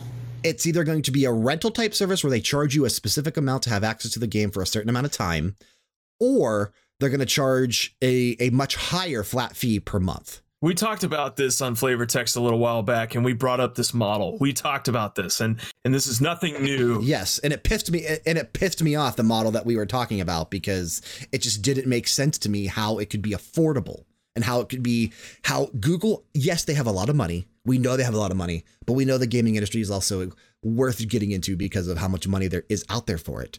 But Google has to be able to make a profit on this as well. That's why I was saying if they charged it like a model service, it would be expensive, which is why I'm kind of coming down to the idea that I think they're going to charge on a per game basis now. Is that how I really think they're going to do it? You think about the availability of catalog, right? So there's a reason why movies aren't on Netflix forever, because they're paying up the wazoo just to have it on there. They're licensing it, right? Compare that to Xbox Game Pass. Game Pass games, they're not on there forever. The games are only on there for a limited time, just like movies on Netflix or just like movies on Hulu. They're just on there for their contracted time. Exactly. So you're playing into what I'm about to bring up, and I want to hear what you guys say about it. Perfect. If you're putting out a system, quote unquote, or a platform or whatever you want to call it, your catalog has to be robust, or else people are not just going to come around for 5 or 10 games that are available during that month, right? You need to be able to appeal to different audiences that may enjoy your product. How do you guys think that they're going to be able to capitalize on, I guess, getting people to come in and play on their platform if they're not going to have a selection, if they're going to license? I feel like that automatically puts them into the route of rentals, which is kind of scary. Because if I buy an experienced, a game, the value is relative. Like I may see it on Stadia and think, wow, I can pay $5 to enjoy a major title for a week or 2 weeks. Like it's just like a rental, but it's all, digital, right? Or I could look at it and go, wow, I'm not spending that kind of money. If I know I'm going to get a lot of time into the game, I might pay more to access it all the time than I would just buying it on PS4. Like you look at these games, like there's 90-hour games on PS4. I don't want to rent a game 10, 15 times to get the most out of it when I could just buy it on a disc. Even if it's not a rental service, do you really want to stream a 90-hour game and kill everything? Like that, that's going to affect not just your internet. And yes, if you have unlimited data, then that's fine. But that's also going to slow down your entire internet, like for the household. Either that or it's going to chug like hell for you if there's multiple people like streaming Netflix at the same time or doing other things. Forget it. This brings back the days where we dialed up, and if grandma picked up the phone and effed up your game, done. You wanted to go in there and smash her in the face. Okay, like I'm on a phone. Like it's coming back. Right. What's next? I'm gonna call a girl and her dad's gonna pick up. Hello, is Susie there? Hey, want to talk to Susie? Those were the worst days in my life. Okay, I can't do it. Like, we're past I can't that. Understand. We're in our 30s now. We're past those days. I know. I don't have hair. I don't have to deal with this anymore. But I think that there's so much there that's just a big question mark, and they didn't answer any of them in the demonstration, which makes me really nervous. Like, do you download the game and then you have the right to play the game, but where does it go? Because guess what, kids? It's only on your Chromecast. Like, no, you have to stream it. There's no other way. If they made it to where you could download the game and then access the game and have the majority of the assets processed, on their streaming service, but found a way to kind of trim down those data packets that you got to send through, maybe I could see it. But you're right. My wife likes to watch Netflix. She watches Hulu. I'm on the computer. I'm having a hard time playing Warcraft sometimes if I have a really crappy internet connection. How am I going to stream Stadia? Yeah. And I mean, obviously, unless you have a, $400 or $500 router, which you can then utilize, say like, you can choose how you distribute your bandwidth and that type of stuff of your internet, then you can maybe have some type of control over it. But I think you bring up an interesting thing that you actually didn't touch on, because you talked about the games that are available through Stadia. I want to touch on the fact that we got confirmation that Google has its very first ever first party studio, headed up by Jade Raymond. Congratulations, Jade Raymond, the responsible for Assassin's Creed, and she's done several great things in the industry. I'm a huge fan of what she's done and, her work. She's the perfect person to put in charge of this new first party studio that Google has. But this was just announced, dude. Jade Raymond was literally hired last month to Google. It's going to be several years before Google has something that is exclusive to Stadia that is first party. So realistically, unless they strike a deal, which is possible, unless they strike a deal with like an Activision or a Ubisoft or an EA to have an exclusive Stadia game, we're talking several years where everything that's on Stadia is also available on PS4 or PS5 or Xbox Anaconda or PC or Switch. And at that point, we're getting into the idea of the definitive spot or the definitive way to play each game. If you can have local hardware in your house to play these games with no input latency, we do know there was tests ran at GDC. Input latency is going to be a big deal. In terms of consoles, we're talking like 4 to 7 milliseconds worth of input latency, which is negligible. This is like 50 to 60. Google Stadia is 50 to 60 milliseconds. So they said, I didn't even know it was that high. Yeah. So if you push a button, it literally takes like 2 or 3 seconds for it to show up in the thing. So that's going to create a huge disconnect to the games, because how are you going to play a fighting game or anything that is reactionary to where you push a button, you expect it to work immediately? That's going to take out the ability to dodge or block or things like that, because you're going to have to anticipate it. And unless you're really, really smart in anticipating it, then you're going to fail. So I think input latency is a huge issue right now. So again, the definitive spot to play these games, at least for the next several years until this can be fixed, and Google Stadia is releasing this year. So until this is actually fixed and they come up with a solution, I think if a game is available on the PS4 or let's just say Sony platforms or Microsoft platforms or Nintendo platforms, it's going to be easier and a better experience to play it on those platforms. Plus, you own the game. This brings up a whole nother topic that we sometimes touch on here. Game archival.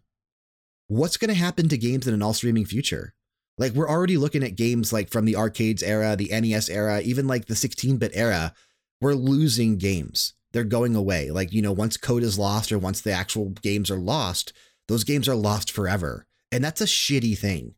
So in an all digital future and an all streaming future, more or less, and Frank, I know you hate this. You no longer own the games because, the games are just on the service and they can just pull it from you whenever they want.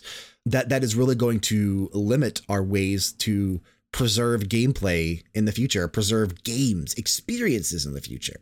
And streaming just takes that away entirely. Without a hard backup, it's going to be terrible. I mean, not even video game talking here. The original Apollo moon landing, when they landed on the moon, those tapes, they taped over them. There was no hard backup of that. The original footage does not exist anymore. It's because it never happened. Okay, well, we're not going to go to conspiracy theories there. But like, could you imagine Super Mario Brothers being lost to history?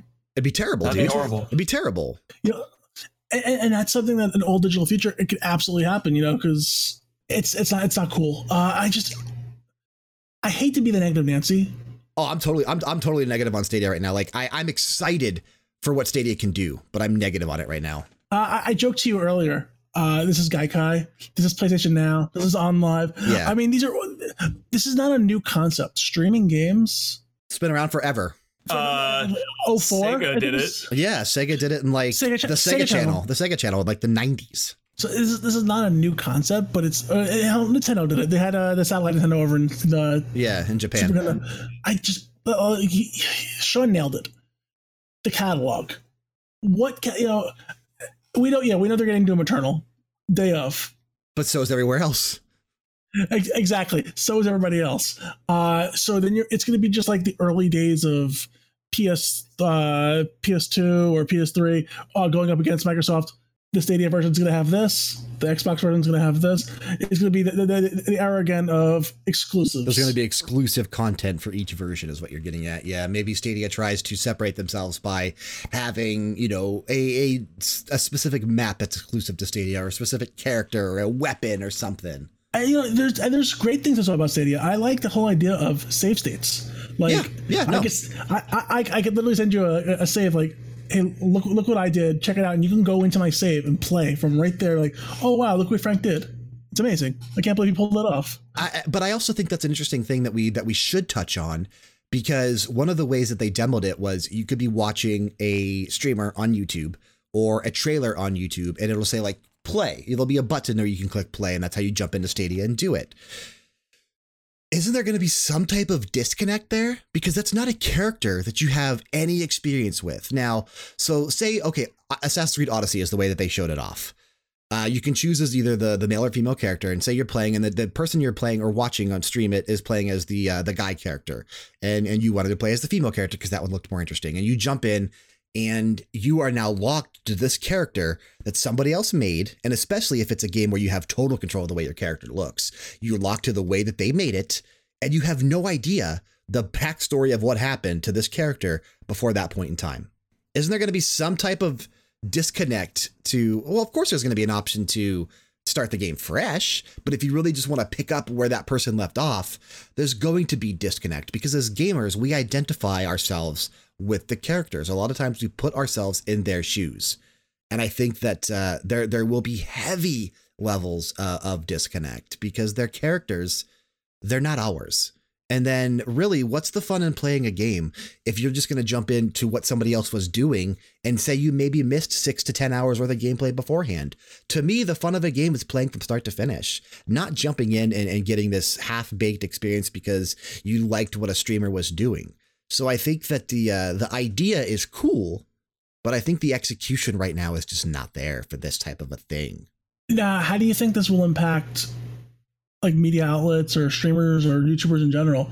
Is this going to be beneficial or is this going to hurt? I think it could go either way, but in terms of streamers, I want to talk about Twitch, dude, because this is only going to work on YouTube.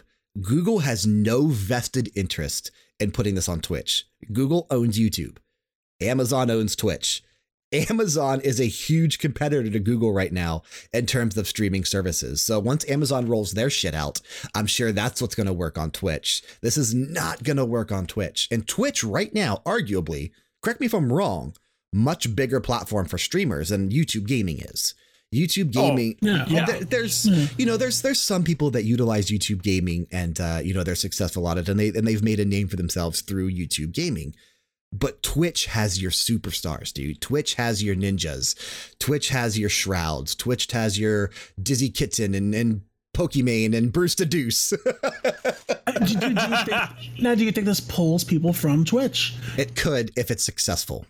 If it actually works well, if there's a model in place for the streamer to make money off of it. And if it seems like a lot of people that are doing it on YouTube gaming are making money off of it, then it could maybe entice people to switch to try to, to go over to YouTube gaming.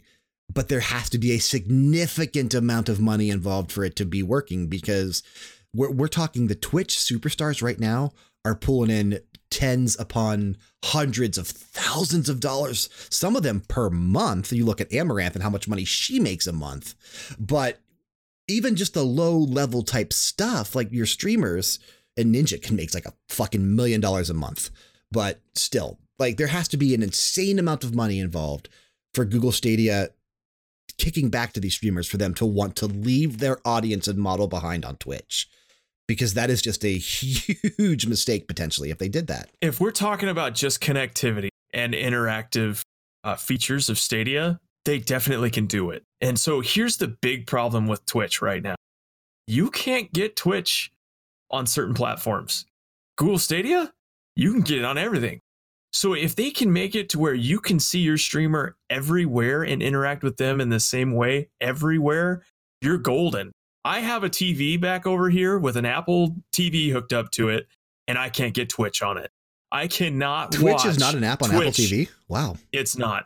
I have to download Twitchy, which is like a little like backdoor hosting service. And it's like you can't even have the full connectivity of Twitch. So if you're going to go up against Twitch, there is a way to do it. There is definitely vulnerability there. Amazon does not have that market locked. But what they do have locked is the big dogs, like you said. Yeah. But not just the big dog streamers, the big dog fans are on Twitch. Mm-hmm.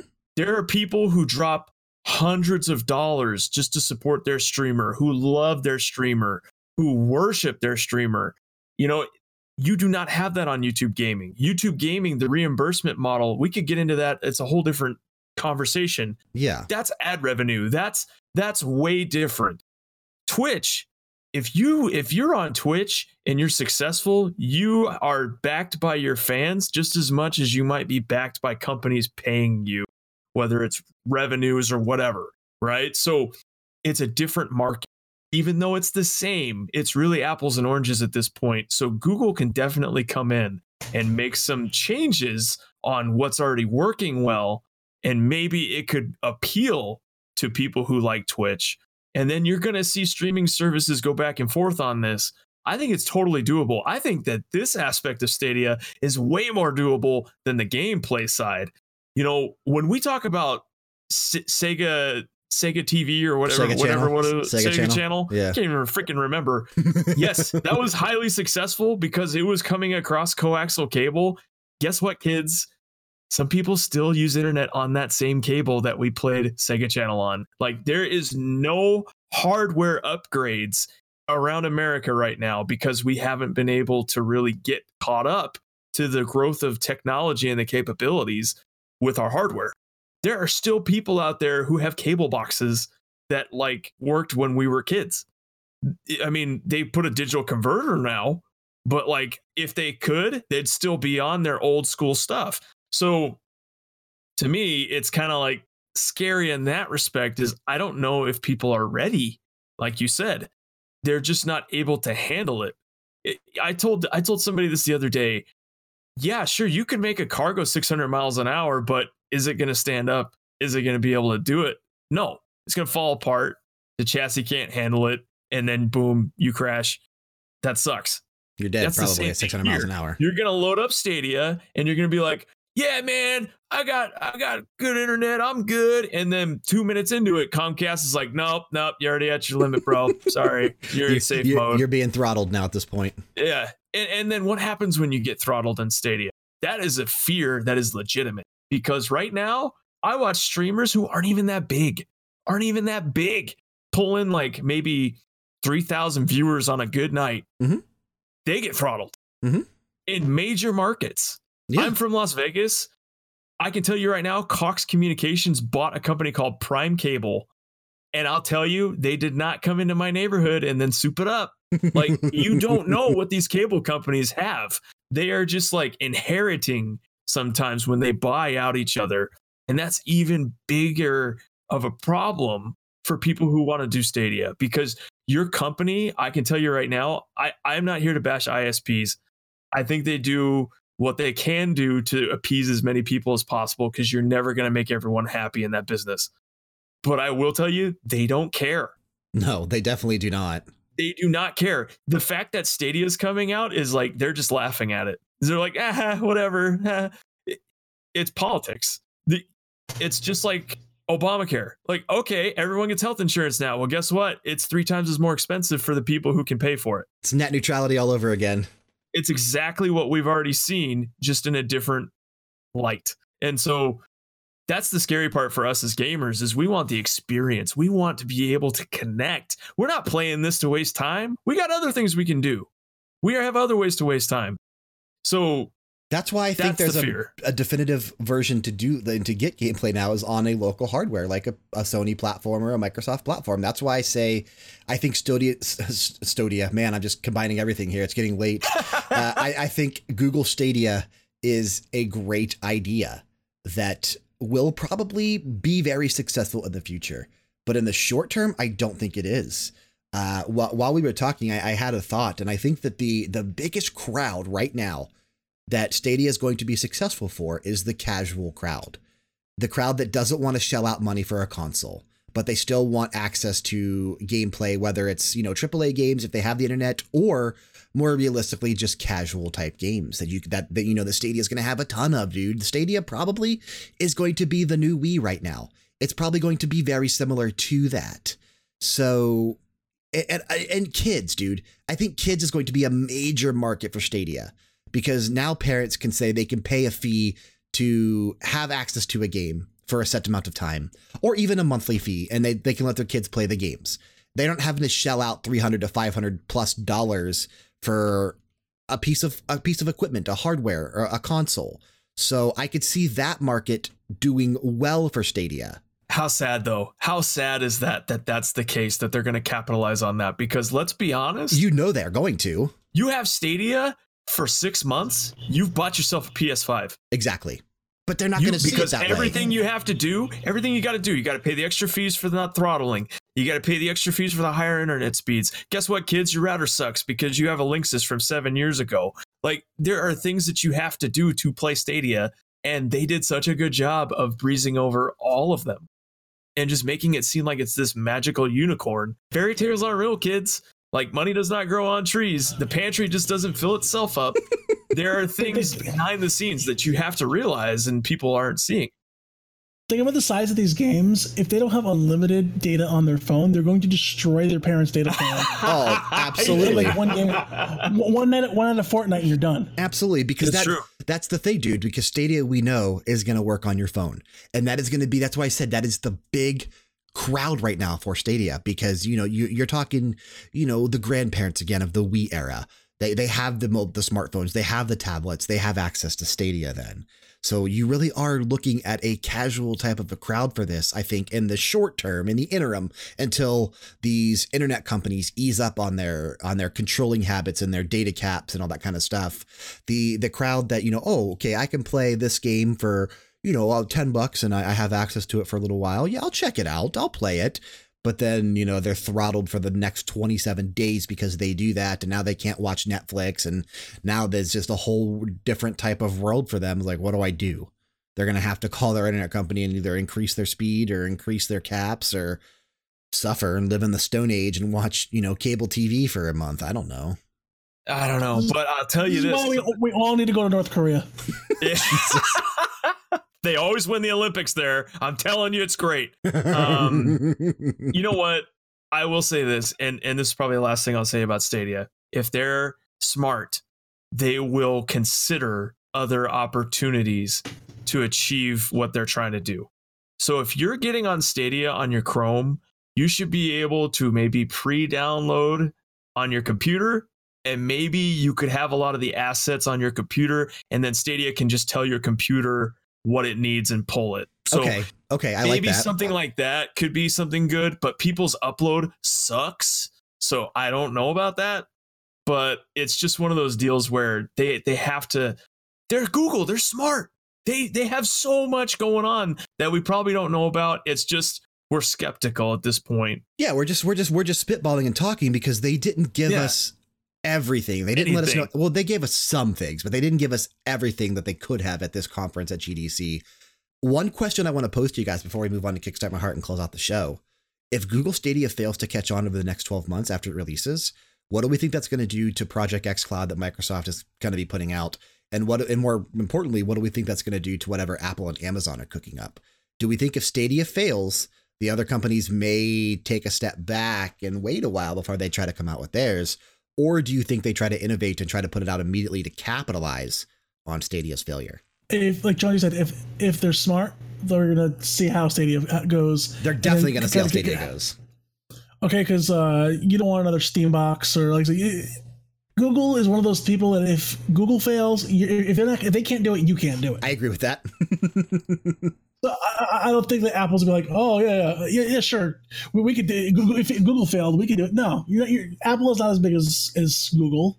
So you're saying if Google Stadia fails, Apple, Amazon, Microsoft may not put out their streaming service for a while, or ever, or at least delay it to the fact that they can find a viable way to pull that off, because this is gonna be the proving grounds for can this work. If it does work, I expect more than just Google, Apple, Amazon. I expect there was mom and pop guys to try these things. I saw a rumor today that Walmart was thinking of entering the game streaming service if this works well. I say it didn't surprise you. I'm telling you, if Stadia works, expect to see everybody doing it. Expect to see your local cable company trying to get in on the situation too. And I think that's just going to lead to an oversaturation and death of streaming services in general. Like, look at how it is right now. You have Netflix, Hulu, Amazon Prime as your big three. Yep. But you have the DC app. You have Google. You have Disney Plus. You have CW. You have CBS. Shudder. I mean, because one worked, and now everyone has one. So that's how it's going to happen with video games. Just give it time. But there will only be like 2 or 3 major players. The rest will be supplementary and pretty much non-existent. You never hear about them. You don't hear about Pluto TV that much, but hey, it exists. It's out there. I have it on my Roku, but you don't hear about it that much. So do I. Yeah. Dude, it's free TV. Why wouldn't you have it? I'll tell you right now, honestly, if Stadia fails, you will not see the death of consoles. No, the consoles are going to thrive off of that, dude. You will see the consoles go nuts, and they will be around forever, because until the infrastructure of America or EU gets upgraded, which is not going to happen to satisfy this, we will always have a console. And I honestly, I would have preferred that Google did release a console. So I am kind of rooting for they'll sell a little box that'll connect your thing. Something. Yeah, Chromecast. They already have one. It's called a Chromecast. Yeah. But if they release a Chromecast Stadia edition that's beefier and actually has some ways to help the service out for those people who may be lacking in certain areas, then that's something that I could definitely get behind. So we'll see. It's exciting. Yeah, I'm cautiously optimistic. I am intrigued to see what Google does. I want to check the service out. I have the capability. I have fast internet. I have unlimited data caps. I have good service. I'm one of the ones that can take advantage of Stadia. So when it comes out, I want to check it out. I want to test it out. I want to give it a shot and see what I actually think upon using the service. And that's really going to dictate what I think going forward. Tune in next week, dude. I'm excited for next week's Max Level. The first time we're ever going to have a 3-person Thunderdome. I'm excited for that. I know Kyle said he already wouldn't be able to be on the show next week, but Sean, you'll be here, and we're gonna have some fun doing Thunderdome. But you know what that sound means? It's not Thunderdome time right now. It's time for a little Kickstart My Heart. And Frank, you found a game this week that looks kind of fun, man. You sent this to me earlier today, and I'm super intrigued by this, and it's already made its goal, so that's a positive right there. It's a 3D sandbox experience where you play as a young scout at summer camp, collecting patches through good deeds or mischievous acts. The name of the game is Scout's Honor. It's the year 20XX, and you are a scout at Evelyn Summer Camp. In fact, it's the last 3 days of your summer experience. You find yourself reminiscing about all the friends you've made and all the experiences you've had at camp. But have you really had any? You stare blankly at your journal, filled with one single patch, the one you received on the first day for showing up.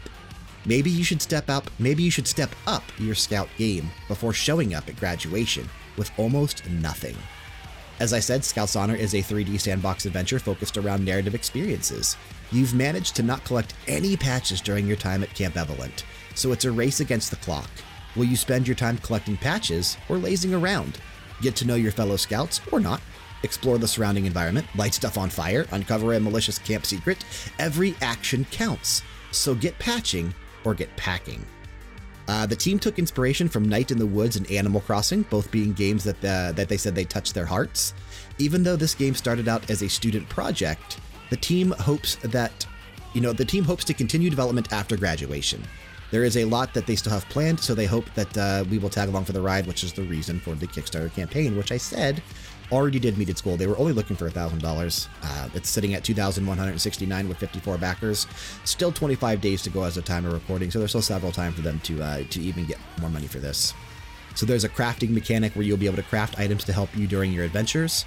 Dialogue, learn about your fellow campers by spending time with them. Exploration. Questing, obtain patches by doing favors. Stuck, check your journal for hints. 3-day system, so it's kind of like Majora's Mask. Different activities depending on the time of day. And several stretch goals leading up to $40,000. So looks like they're looking for things like a jump mechanic implemented. You can't jump in the game, so it's very much Zelda. So at $5,000, there'll be a jump mechanic implemented. Different musical tracks, mini games, additional areas, additional patches. They said at $35,000 they'll establish a full game company, and the game will also launch on PS4 and Switch at a later date after the PC version, which is cool. And then at $40,000 they will do a modeled cabin interior, so you can actually explore every cabin in the game, which would be fun as well. The entry point to get in, if you just want a basic copy of the game when it comes out, is $10, right? Yeah, Happy Camper, access to the Scouts Honor Discord, digital thank you card, name in the credits, and early copy of Scouts Honor. Frank, you brought this game to my attention, so what are you thinking on it? I'm definitely getting it. If you read down to the bottom, like why they need the money, this is a student game. Like, I want to support people who want to make video games, and it looks fun. You watch the trailer. One of the scouts is like, the camp counselor is a real jerk. I want you to set him on fire for me. Like, is that something you would do? Like, I would. Yeah. So here it is right here. Scouts Honor is a student thesis. It says it's their passion project and one they plan on continuing after graduation. So it's very much like TikTok A Tale for Two, which we recently played here at Level Down Games on Kyle's Twitch channel. It's on our Level Down Games YouTube.com. That was a student game as well. Those two girls, that was their thesis, TikTok. So to see how successful that was and how much fun we had with it, I have high hopes for Scouts Honor that it maybe could be something similar. Sean, what are you thinking? I didn't get to see too much of this before we recorded, so I've really just kind of fallen in love with the idea of it as we explored it. I think it sounds really cool. I don't know if it appeals to me in a sense that I really don't like the idea of camp or anything like that, but it looks like a charming game, and the idea of being able to influence the experience based on what you choose and not choose to do. I love those types of games. So it's got a lot of promise to it. I'm excited, and the graphics for being a student thesis, not bad. They look pretty good. Is the moon going to come crashing down at the end of day 3? I immediately thought of that when you talked about the game. I wonder what a day is like in that game. I wonder what's going to make time fly. How long does it last? Exactly. How long does it last? How many things can you actually do? Because 3 days at the end of it, it's not a long time. But if if it is stretched out to where they give you enough time, and I'm pretty sure that's what's going to happen, is you look at the journal. There's a GIF that shows them opening the journal. There's a shitload of patches, dude. So they're going to have to give you at least a decent amount of time.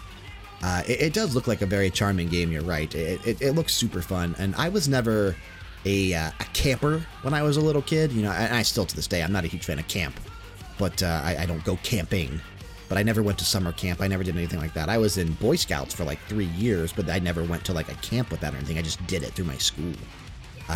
Right. This is going to let me live that life a little bit. Frank, were you a camper at all? There was a big camping trip in the 5th grade for my elementary school that my mother did not let me go on. So you were not a camper either? I wasn't a camp. I'm glad we didn't go because a lot of kids got sick. So I'm glad. That's good. Not that they got sick, but not that you missed out on getting sick. No, I'm glad for both. I still had to go to school. Sure. So, Frank, you've pledged, I'm assuming. You went and jumped in at the $10? $10. I'm in. Okay. I hope this thing... honestly, I would love for them to make the $35,000 mark. Yeah, Like let's get them a full company and see the game on PS4 and Switch and Google Stadia. Why not, right? You might run it. Stadia? Might run it. yeah, Stadia can definitely run it. And that's an interesting topic that we didn't actually talk about. A lot of indie developers have been speaking up against Stadia, saying that this is a solution to a problem that we don't have right now because their games, they're not even taking full advantage of modern technology. They're not taking advantage of the entirety of what even the Switch can do, let alone the PS4 and Xbox One and PCs. And Google Stadia is touting double the power of PS4 Pro and Xbox One X. These indie studios are like, we don't need that type of power right now. We're not even achieving it. So, a good chunk of studios aren't even. So, yeah, Scouts Honor will definitely run on Google Stadia. It is a game that I am definitely intrigued by, and I want to check this out. They're saying, they're really saying this year, aren't they? June 2019 is what every tier says. We'll see if it actually makes this year or not. We'll see if it makes this summer, like they're saying. But I'm excited for that. They said they'd put it out in June. In early access, so we'll see. Yeah, they'll be adding on to it, and I'm intrigued by that. I think this could be something fun that would be, just another charming type of an experience. So we'll have to wait and see.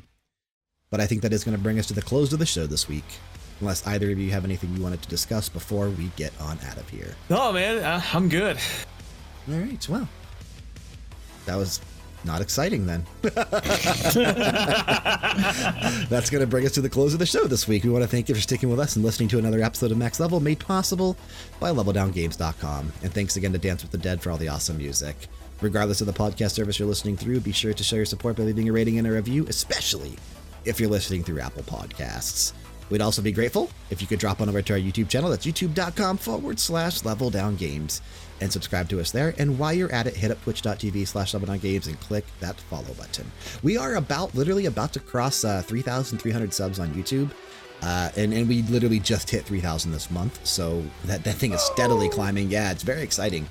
Our reaction video to that Nindies Direct this week is blowing up, as I said. So that's definitely bringing a lot of eyes and hits to the channel, which is nice.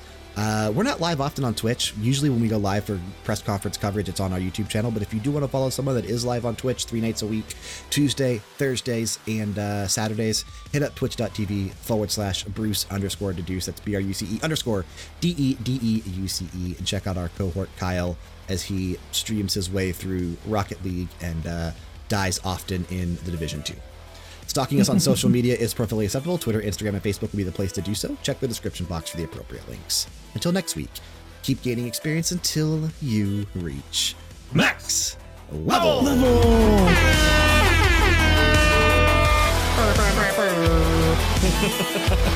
As Kyle would always do at the end. Yeah, that's why I threw it in for him.